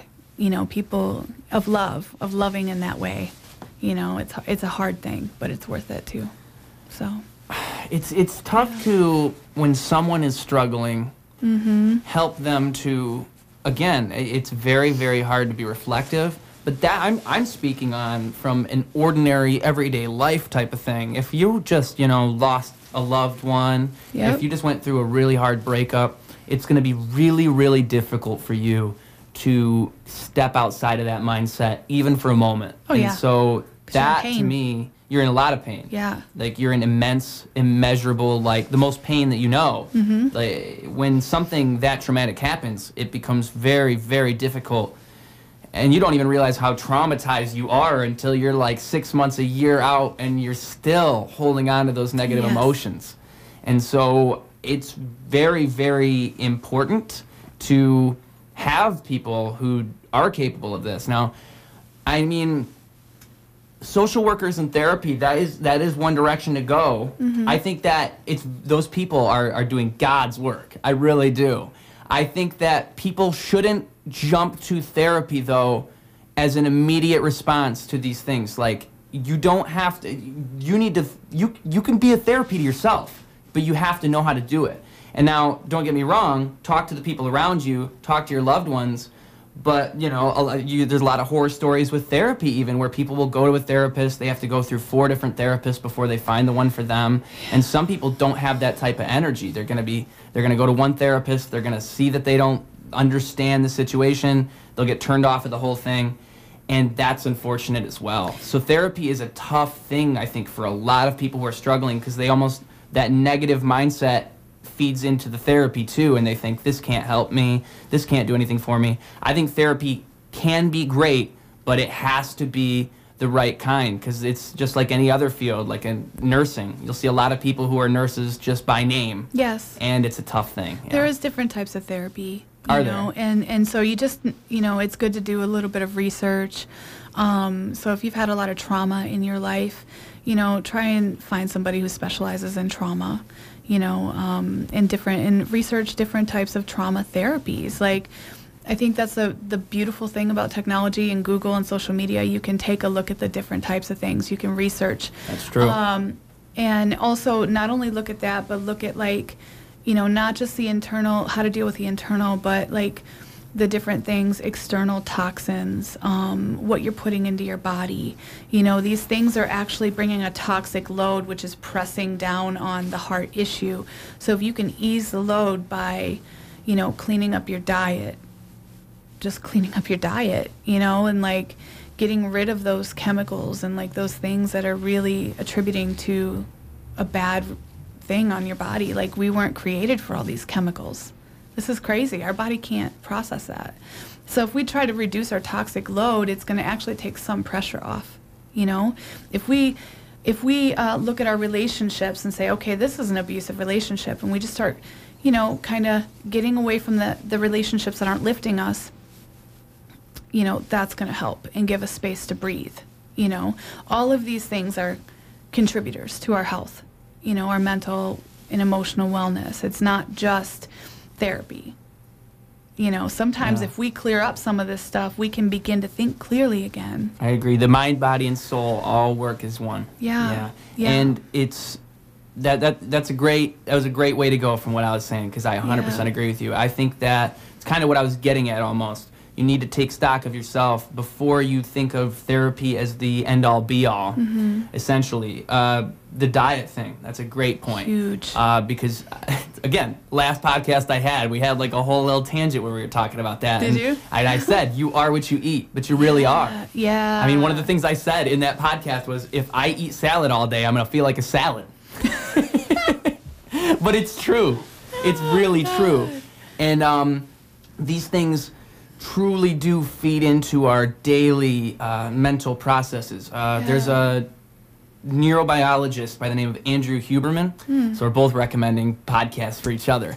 Highly recommend checking him out. Okay. He's on YouTube. He's got like 47 episodes now, but he works at, I think he's at Harvard. Oh. Yeah, he's like big deal. Word. And he started doing a podcast, and there's just so many little tidbits of information in there that it just blows my mind. Like, you know, there's little things like, if you want to kind of naturally help to get that cortisol release in your brain going properly, one of the best things you can do is get up around sunrise, watch the sunrise for a good 5 or 10 minutes, and then when the sun sets, watch the sunset for about 5 or 10 minutes. And that sounds like, you know, okay, that might, like, okay. But that's a real thing, because throughout the years, like back when it's caveman times, that's the only clock you had. You see the sunrise, you see the sunset, and there's a natural thing occurring there. This whole thing where we're all like inside all day looking at screens, that's new. That's not something that we've done for a long time. And I think that, too, is a big reason you start to see a lot of people who get bad sleeping patterns, you get depression, you get these things, because sunlight is one of the most important things a human can get. We are so low on vitamin D. Yeah, and we're so low on it, especially in Michigan, like in the Midwest or whatever.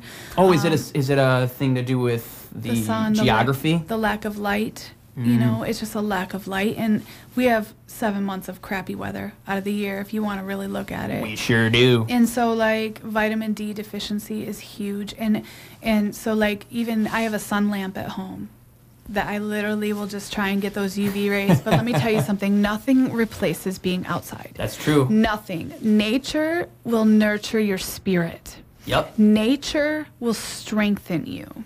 Using your senses to experience nature literally will fuel your body and give you energy. It'll fuel your spirit. It strengthens you. It's the weirdest thing. Like, people used to make fun of tree huggers, but they're onto something, baby, because nature nurtures you. It's a gift to us.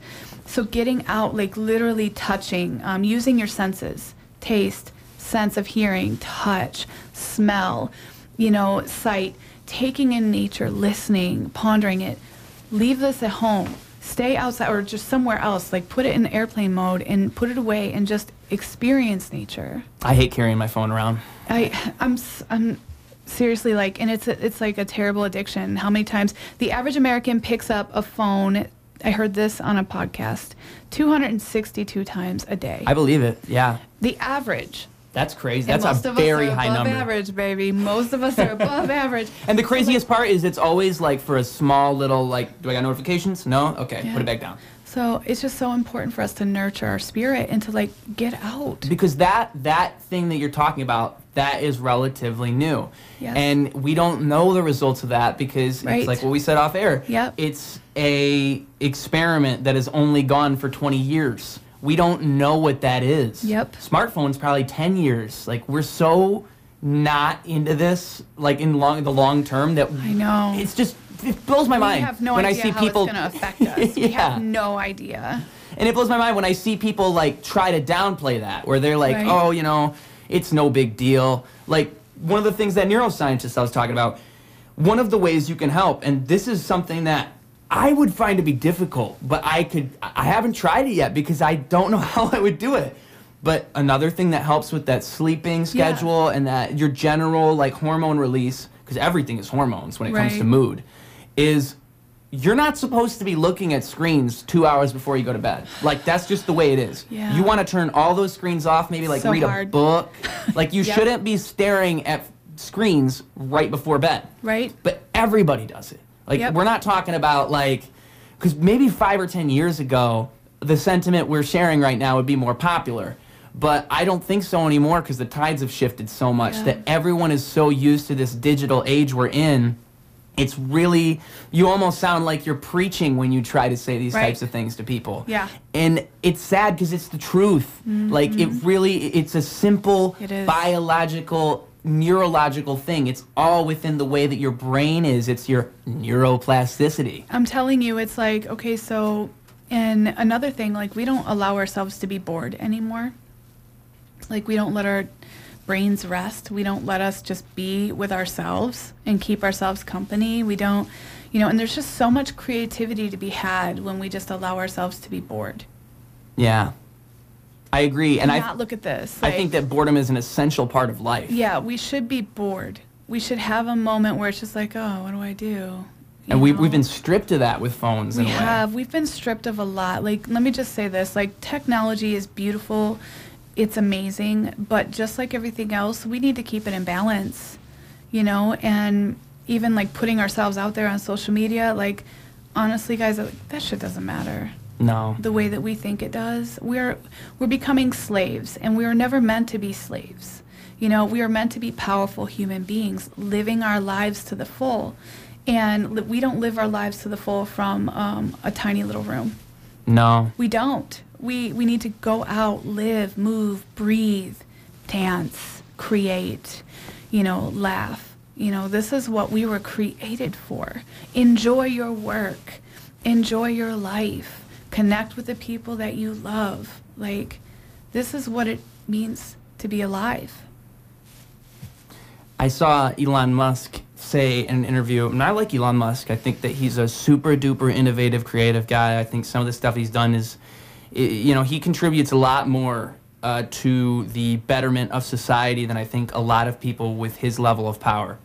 But I saw him talking about the Neuralink technology that he's making, and he was talking. It was on when he's on Joe Rogan, not the last time, but the one before, I believe.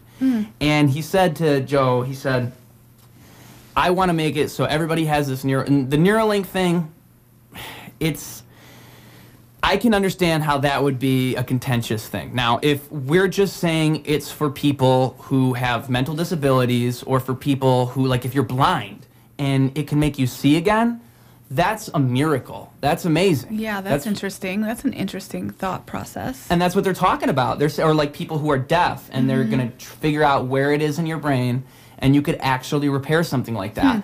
To me, that is the utility of that technology. Yeah. Just stop there. Don't go farther than that. Don't go farther than that. You don't need to go farther than that because that, now you're aiding humanity. You're doing, like, you could have that argument, well, it's not God's plan.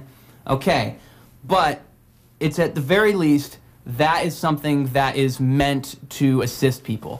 Whereas, but he was going farther than that when he was talking about it. And he was saying, well, I want it so people can communicate through these Neuralinks because he was saying that he thinks that the way we communicate naturally is a little bit, it's wobbly. We don't really communicate our thoughts in a coherent, efficient way. We could be so much more efficient if we were just communicating by sending the thought directly to the other person. Or we could just talk to somebody. Yeah, okay, now, I feel like if you end up at that, if that's where you end up, like, you gotta be, Elon, I love you, man, but that is just so far gone from the actual human experience. And also, there's a reason that our thoughts are not, like, that in between, that me trying to conform my thought to a sentence that makes sense, and then telling that to you, and then you getting to respond, that middle ground between us is where the reality is. That's where we really find the truth. If we're just sending things back and forth unfiltered, that's, to me, it's just, it's a concept that is impossible to even grasp because that's not really what interacting is. Like, it's an inhuman way to interact. Yeah, I feel like, it's a really great tool to say, so what I'm hearing you say is... Yes. And those skills that we develop through communication are very essential. I feel this way even about self-driving cars to a point. It's like, I'm not even talking about the fact that, oh, this is going to take over the industry, blah, blah, blah. I don't care about none of that. I'm just talking about when you're not driving a car anymore, when the car's driving itself, your brain's going to start checking out. And you're going to lose those those navigational skills. Those are just going to slowly go away. Okay, so let's go to rear cameras in cars. Yes. Oh, you're right. Nobody's looking behind them anymore. Nobody's paying attention.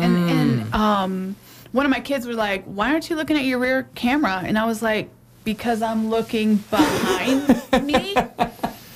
I'm using my mirrors. I don't want to rely on that camera. I just don't. I mean, it's useful. It will beep if there's an object behind me that I'm getting close to. Which is good. Which makes me look at, okay, there's something that I cannot see. But people get to the point where they rely on the technology. Exactly. So when you rely on the technology, you lose just a space in your brain. And so like even with cell phones, you have your contact list. Oh, nobody remembers phone numbers anymore. Nobody remembers phone numbers anymore. You're Do you so know, right. like, I worked so hard to memorize these damn phone numbers. I was a kid. I took pride I was a kid how once. many, and I still try to remember phone numbers, but it's nowhere near the capacity of what it used to be because this has become my brain. This is my brain. I think I only know, like, 2 phone numbers. Seriously, no. Like, we should be memorizing this stuff. That's a skill. Yeah. Same thing with calculators. I mean, even that. A lot of people calculating in your mind. Like, I don't want to look at that. And my friend actually, my friend Tara, my best friend, she checked me on that because she was like, she would ask a question like, "Who is in this movie?" And I'm like, "I don't know. Let's Google it." She's like, "No, don't you Google that shit." She says. I always wait like a minute. Don't you Google that? She goes, "You think about it. It's gonna come to you." Like, you'll remember, and fine, after a week, if you can't remember, then look it up. But, like... She's right. It will come to you. Use your brain. I'm like, okay. Well, and you know what that is? That's right. Neuroplasticity right there. It is. She's right. Because you're losing neuroplasticity when you're not using those muscles in your brain. I mean, neuroplasticity, from my understanding, is the elastics of your brain. It's how much I can stretch and go in these different directions. Like, if I'm not using that part, it's like we just said, you develop a deficit there. It's gone now. Yeah, like, and I understand, like, for the times or whatever, we may need space for other things. But, like, I just see the value in memorization. I see the value in, that kind of thinking and, like, using your mind and not relying on somebody else to be your mind. Yeah, yeah. Right now, we live in a culture where there's so many unknowns and our minds are being devalued. Yeah. And, technology reigns supreme as the answer, or what's presented to us through that technology. And, again, that's taking away our power. We need to use our minds. We need to use and trust in this ability that we've been given, this miracle that is in our cranium right now, that keeps us on this planet. Like, the depths, the widths, the heights of how far we can go is just amazing. We need to use our mind. And I'm challenging myself. Like, I'm like, even as I'm saying, I'm like, Sean, you got to use your mind. Like, come on, Shawny, you got to use your mind. Like, stop checking out or stop relying on this. Like, think. And, and again, it's just embracing who we are as human beings. We are powerful. We are smart. We are creative. Yeah. We are loving and compassionate, and in just walking in it. I hate to stop you. I really got to pee.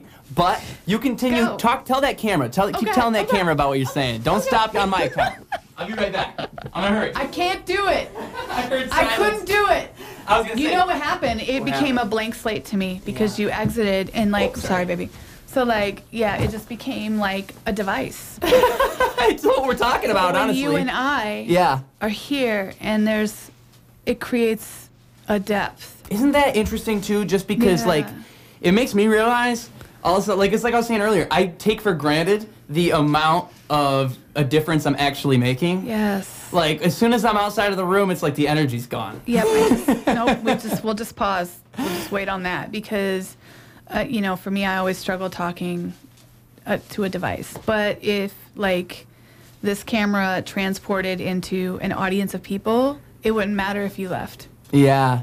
I would go full force because I would be in my zone, It's just the device is an obstacle for me in a lot of ways. And like I said, it's a muscle. I think a lot of people don't have that natural sense of like, okay, I'm on camera, I just gotta turn it up a little bit, just be this personality. A lot of people don't even have that in them. That's not their concern. For me, that's it's not people. where their heart is. It's just people, but like the conversation here that we're having is really fueling and going through into this. So it's a dynamic here. But when I lose that, it's hard. Yeah. You know, it's super hard for me. I think an important.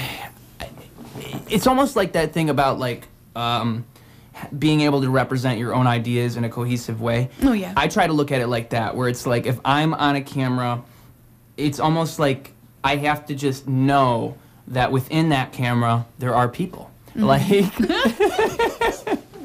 there are though. I mean, because they aren't seeing it right here in this moment. Right. Maybe if you're live, they are. But nope.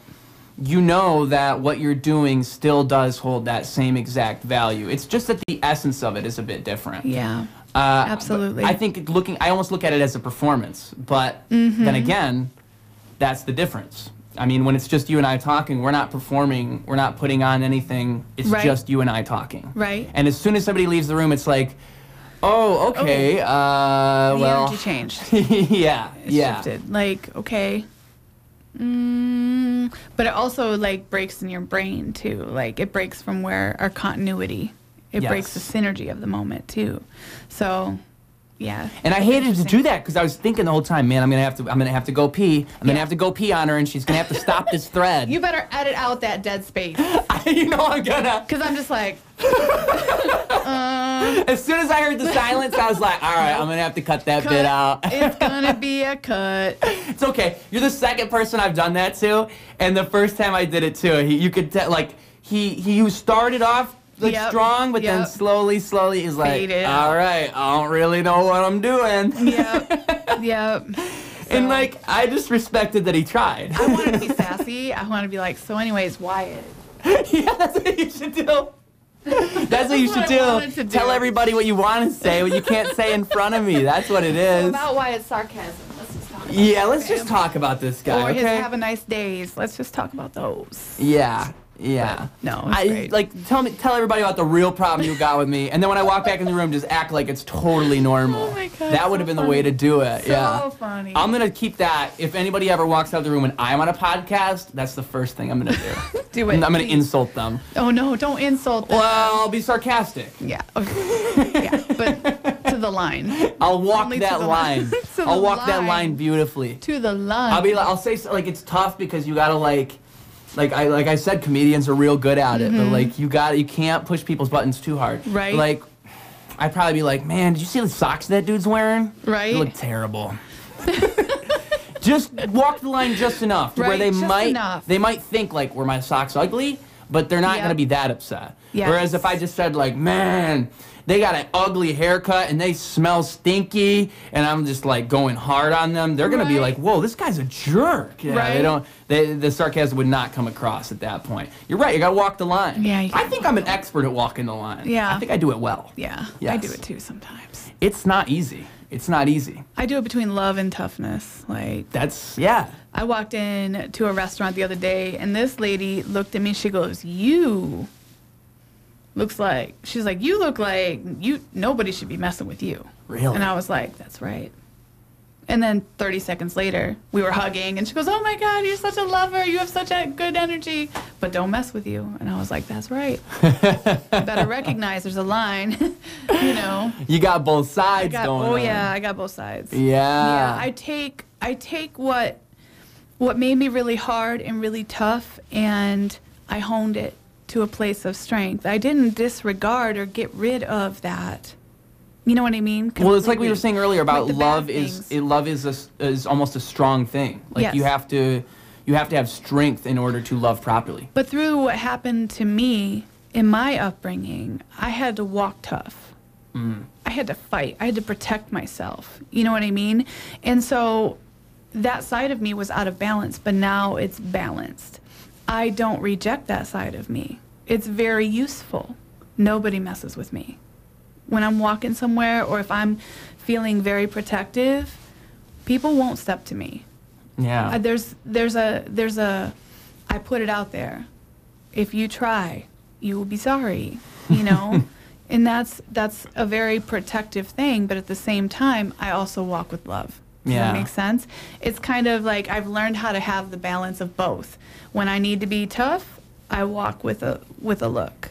You know, when it's time for that love to come forward, it's right there. Yeah. You know, and most of the time that toughness is out of protection, you know, loving on people. Or if I'm in a place where, you know, there's a threat, you know, I'll bring it out. I have trouble, like, being tough, like, being, like, mean. I'm not good at it. No, not mean. No, I'm not good at, like, strong. Yeah, strong. Yeah, I could do that. Yeah. I mean, like, I guess example of that would be, like, when I was growing up, I never tolerated bullying. I never did. There were kids in high school who would, in particular, there was a kid named, I guess I won't say names, but there was a kid in the room, we'll just say his name was Eric, okay? And so there were these other kids who he would walk across the room and he'd just be off doing his own thing and they would go, Eric, and then oh, hold on, let me turn my sound off. Sorry about that. That's okay. So he'd be walking and he would say, like, Eric, and Eric would look over and then all these kids would act like they didn't say anything to Eric. So it's like, okay, but they're obvious, and you know, to them, it's just, they're just fooling around, they're just playing, whatever. But that's not what they're doing. That's not what they're doing, and I think deep down they know that's not what they're doing. Right. I don't think that it's a childish thing. I think that they know what they're doing is sinister, they know what they're doing is wrong, but they're choosing to do it anyways.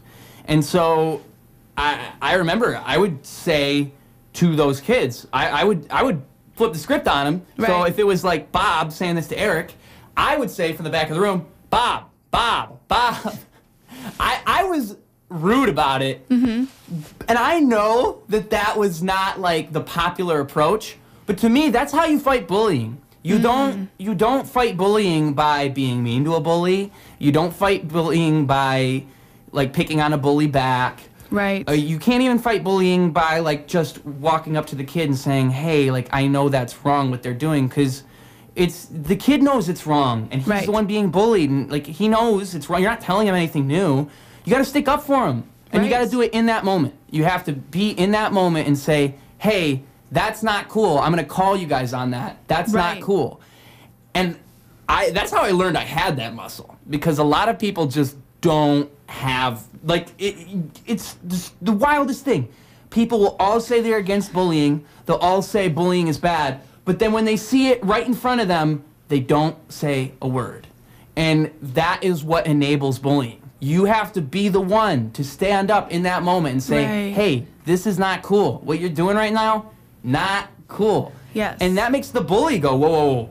Who's this guy to tell me it's not cool? Right. And they have to look at what they're doing. And, you know, whether or not they agree with you, they disagree with you, at least you said something. You'll never regret saying it, because you'll regret not saying it. Right. I mean, that's how I felt about it. And to me, those moments, those situations are they're showings of character. Yes. Like, if you're able to do something like that, that's the honest version of yourself. That's the true heart sticking out. Ding. Yeah.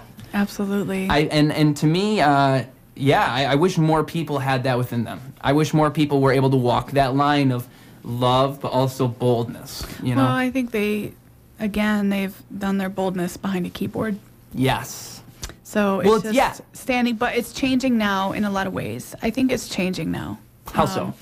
I think with a lot of social justice, you know, stuff, that people are learning to speak out. There's been enough corporate outcry against things to where people are more bold in speaking out now. People are more apt to hit a camera, you know, turn on their cameras on their phone and record something that's not right, or to stand up for somebody now. I think that that's something that's been changing. Yes. With the social justice movement that's been happening lately, you know. And so I think that there is a change, like people are getting bolder and they're more comfortable with speaking out, because in general, like, we've had this movement afresh of people really speaking out against things that are wrong, you know. So I think that people are getting more comfortable. It's not entirely there, but I think we're moving towards it. Yeah. I see it a little bit more. Yeah. It's leading by example is what it is, just like anything else. And I mean, so you can't expect people just all of a sudden do it. You have to do it yourself. Yeah, and so when you see people who are like, where it's becoming more normal to speak out against something that is wrong, then it gives people courage. I agree. You know? That's why I did it. That's why I was doing it. I just figured if nobody's going to do this, somebody's got to be the one. Somebody's got to be the one. You know, and then you empower the next one. Yeah. Who empowers the next one. So... Yeah, and it's great. It's a big old butterfly effect, and I'll never know if that kid ever cared that I said or did anything, but I know that he was alone in that. I mean, and if I wasn't saying anything in that room, nobody was saying anything for him, and he would have been alone in that, and that also is a butterfly effect that creates hatred and pessimism and all these things that are just unhealthy for a person. I mean, you want to talk about mental health. A lot of that stems from the way that we treat other people and the way that we look at things first and foremost. I mean, there's just not enough focus on these types of things. It's all, okay, well, what kind of medication do you need? Right. Where a lot of it is just so far beyond that. Yeah, and I think everything that we've been talking about, like, really just lends to that. It's just taking care of your heart, learning to love, taking stock of your heart, like looking at inventory, like looking at your heart, caring for it well, healing, and moving forward. That's it. Towards your true heart. So. That was beautiful. That was beautiful. And you know what? I think that was a beautiful point for us to kind of wrap this up in a beautiful bow. Because I think that what you just did, I know you're not a podcast host. I know you don't normally do these types of things, but you just did a perfect, conclusion. Yes. That was gorgeous what you just did. I don't know how you pulled that off so flawlessly. Thank you. Because, you weren't even trying to do it, but you just wrapped everything in a beautiful bow. You just summarized our whole conversation. And handed the gift to the world. So before we go, though, I would like to know, for one, what can we look forward to that you're doing? What can we see coming from Shawny in the future? Is there a new True Heart Project video on the way? What kind of photography can we look forward to? Stuff like that. So I am... I'm a B-girl, so if you follow me on Instagram, it's at Shawny Neubecker, Neubecker, Neubecker.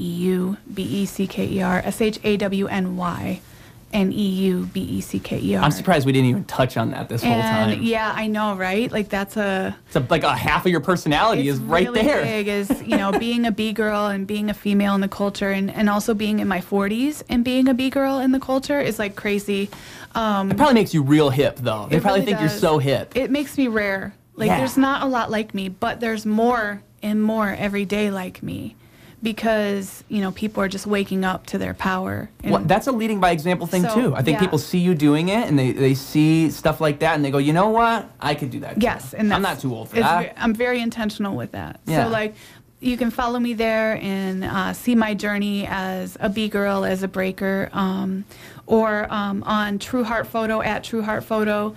I'm doing photography, just capturing the beauty in the story of community, of humanity, and of culture. And so really empowering community voice through photography. And I look forward to some stuff coming from there. I really want to tell people stories. And I know that there's a book in my future. I don't know when. I don't know how, but it's going to happen. And I'm hopeful for more stories for True Heart Project. I really need somebody to help me with editing on that. So just saying. So, because I'm down for the stories. It's just hard to produce all of it. You got an editor right over here. I know. That's why I was like, we're going to be talking. So, I really, the more the merrier as far as, bringing together people. Yeah. So just look for that at True Heart Project on Facebook, at True Heart Pro on Instagram. So, all right. And look forward to my name being on one of those videos one of these days. I'd love to help. Yeah. Let's go. Let's go. Hey. That would be dope. Well, I'm so dope. Thanks for having me. Thank you for being here. I really do appreciate you being here. And I will say, I thought our whole conversation was going to be like, you know, running through the motions of, okay, well, what was this True Heart Project video like? How did that go for you? Yeah. You can never predict. This is why I approach podcasts in the way that I do. I think that it's kind of like similar to the Joe Rogan approach, honestly. It's bring somebody in. A lot of the times they think it's going to be an interview, but it's really not. It's more of like a conversation between the two of us. Yeah. And that's where you're going to get a lot of that personality out of that person. Love and it. The people who might not know you that well will see that side of you, and they feel like they're connected to you. It's that building those connections. And that's what people truly want when it comes to, you know, the people that they look up to. They want to feel like they know you and know who you are. And so I'm really glad that we had such a deep conversation. I think we really touched on a lot of things that are the foundation of what both of us do. I think both of us are people who seek to highlight the true nature of other people. And I think that is not an easy task, but it takes the right person to do it. And I think you are someone who is the right person. You have the right head on your shoulders. Thank you so much. And that's an invaluable thing. I think more so now than ever, people do need to be looked at as people. They need to be understood regardless of where they're coming from. And that's the only way we're ever going to truly move forward out of this, whatever this is. So this is. I really do think that the values we've been speaking on are something to, you know, take home and think about and really attempt to apply yourself to those things and understand where you stand on how you look at other people and how you treat other people and the way that you lift others up, because it's a community effort. It's not just one of us. You can't rely on the person on the screen to do it. It's everyone all the time. And as disconnected as you may feel, you are always part of a community. It is an inescapable thing. You are loved. You are loved. And the last thing I wanted to ask you too, just so we could leave whoever the listener is right now with something nice, is what advice would you give to someone what advice would you give to someone in order to help them lead with their true heart? What advice could you give to someone to help them be a more genuine version of themselves? Remember what it's like to be a child. That was great. That was beautiful. All right. Before all the bad stuff happened, what was it like to be a child?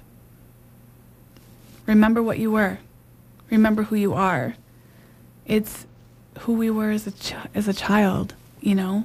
What was your personality like? I was always loving, so loving and sensitive and caring and free and loving of nature, and you know, and I love to be beautiful, and you know, and just there's all these different things, you know, that I loved as a child. What was it like? What were you like? Remember what that was before it was marred by whatever, by life. And just remember that about yourself. And try and have that translated into your life now. You know, we spend so much time running from being children that we forget that being childlike is what we need. Who we were as children, you know? It's our true heart. So. Thank you guys so much for being here. Remember her words. Use them wisely. Thank you so much. You guys, if you stuck through this whole thing, props. You are the top roosters of the coop troop. We love you. We're happy to have you. And you, my friend, have potential. You got a world within you. I'm a match to a spark to inspire. I want to see you start a fire, boy. Okay? So do what you got to do. I don't care what it is. This world is your oyster. I'm just living in it. I will see you soon. Love you guys. Boom. We're really wrapping it up. I feel like I could just keep going. There's so many threads. Next time. Yes. We'll come back. Shawny will come back. There will be a podcast number 2. 2. I promise it's going to happen. And we'll talk about her dancing. We'll get into that on podcast number 2. Okay. It's not dancing, though. It's, what's the term? It's B-girling. It's breaking. Breaking. That's what I was thinking. Yep. B-girling, which almost sounds cooler. It sounds more hip. Yeah, right. Dancing is just like, that sounds like, you know, ballerina. Yeah, but it's cooler than that. It's cooler than that. We're talking, she's going to get on the ground, she's going to spin. Yeah, and she'll spin circles around you. I will. Yeah. All day. She defies gravity. But thank you guys so much. I'll see you soon. Thank you so much for being here. Thank you so much. Appreciate it. Yeah, I'm happy to have you, and I'm happy to have you back real soon. And I'm happy to be working on those True Heart Project videos. Let's go. Real soon. Let's get that back in rotation. All right. Yeah. Now, guys, don't forget, she's on social media. You can go find her stuff. She's doing God's work. I'll see you soon. Ruse Radio, clocking out.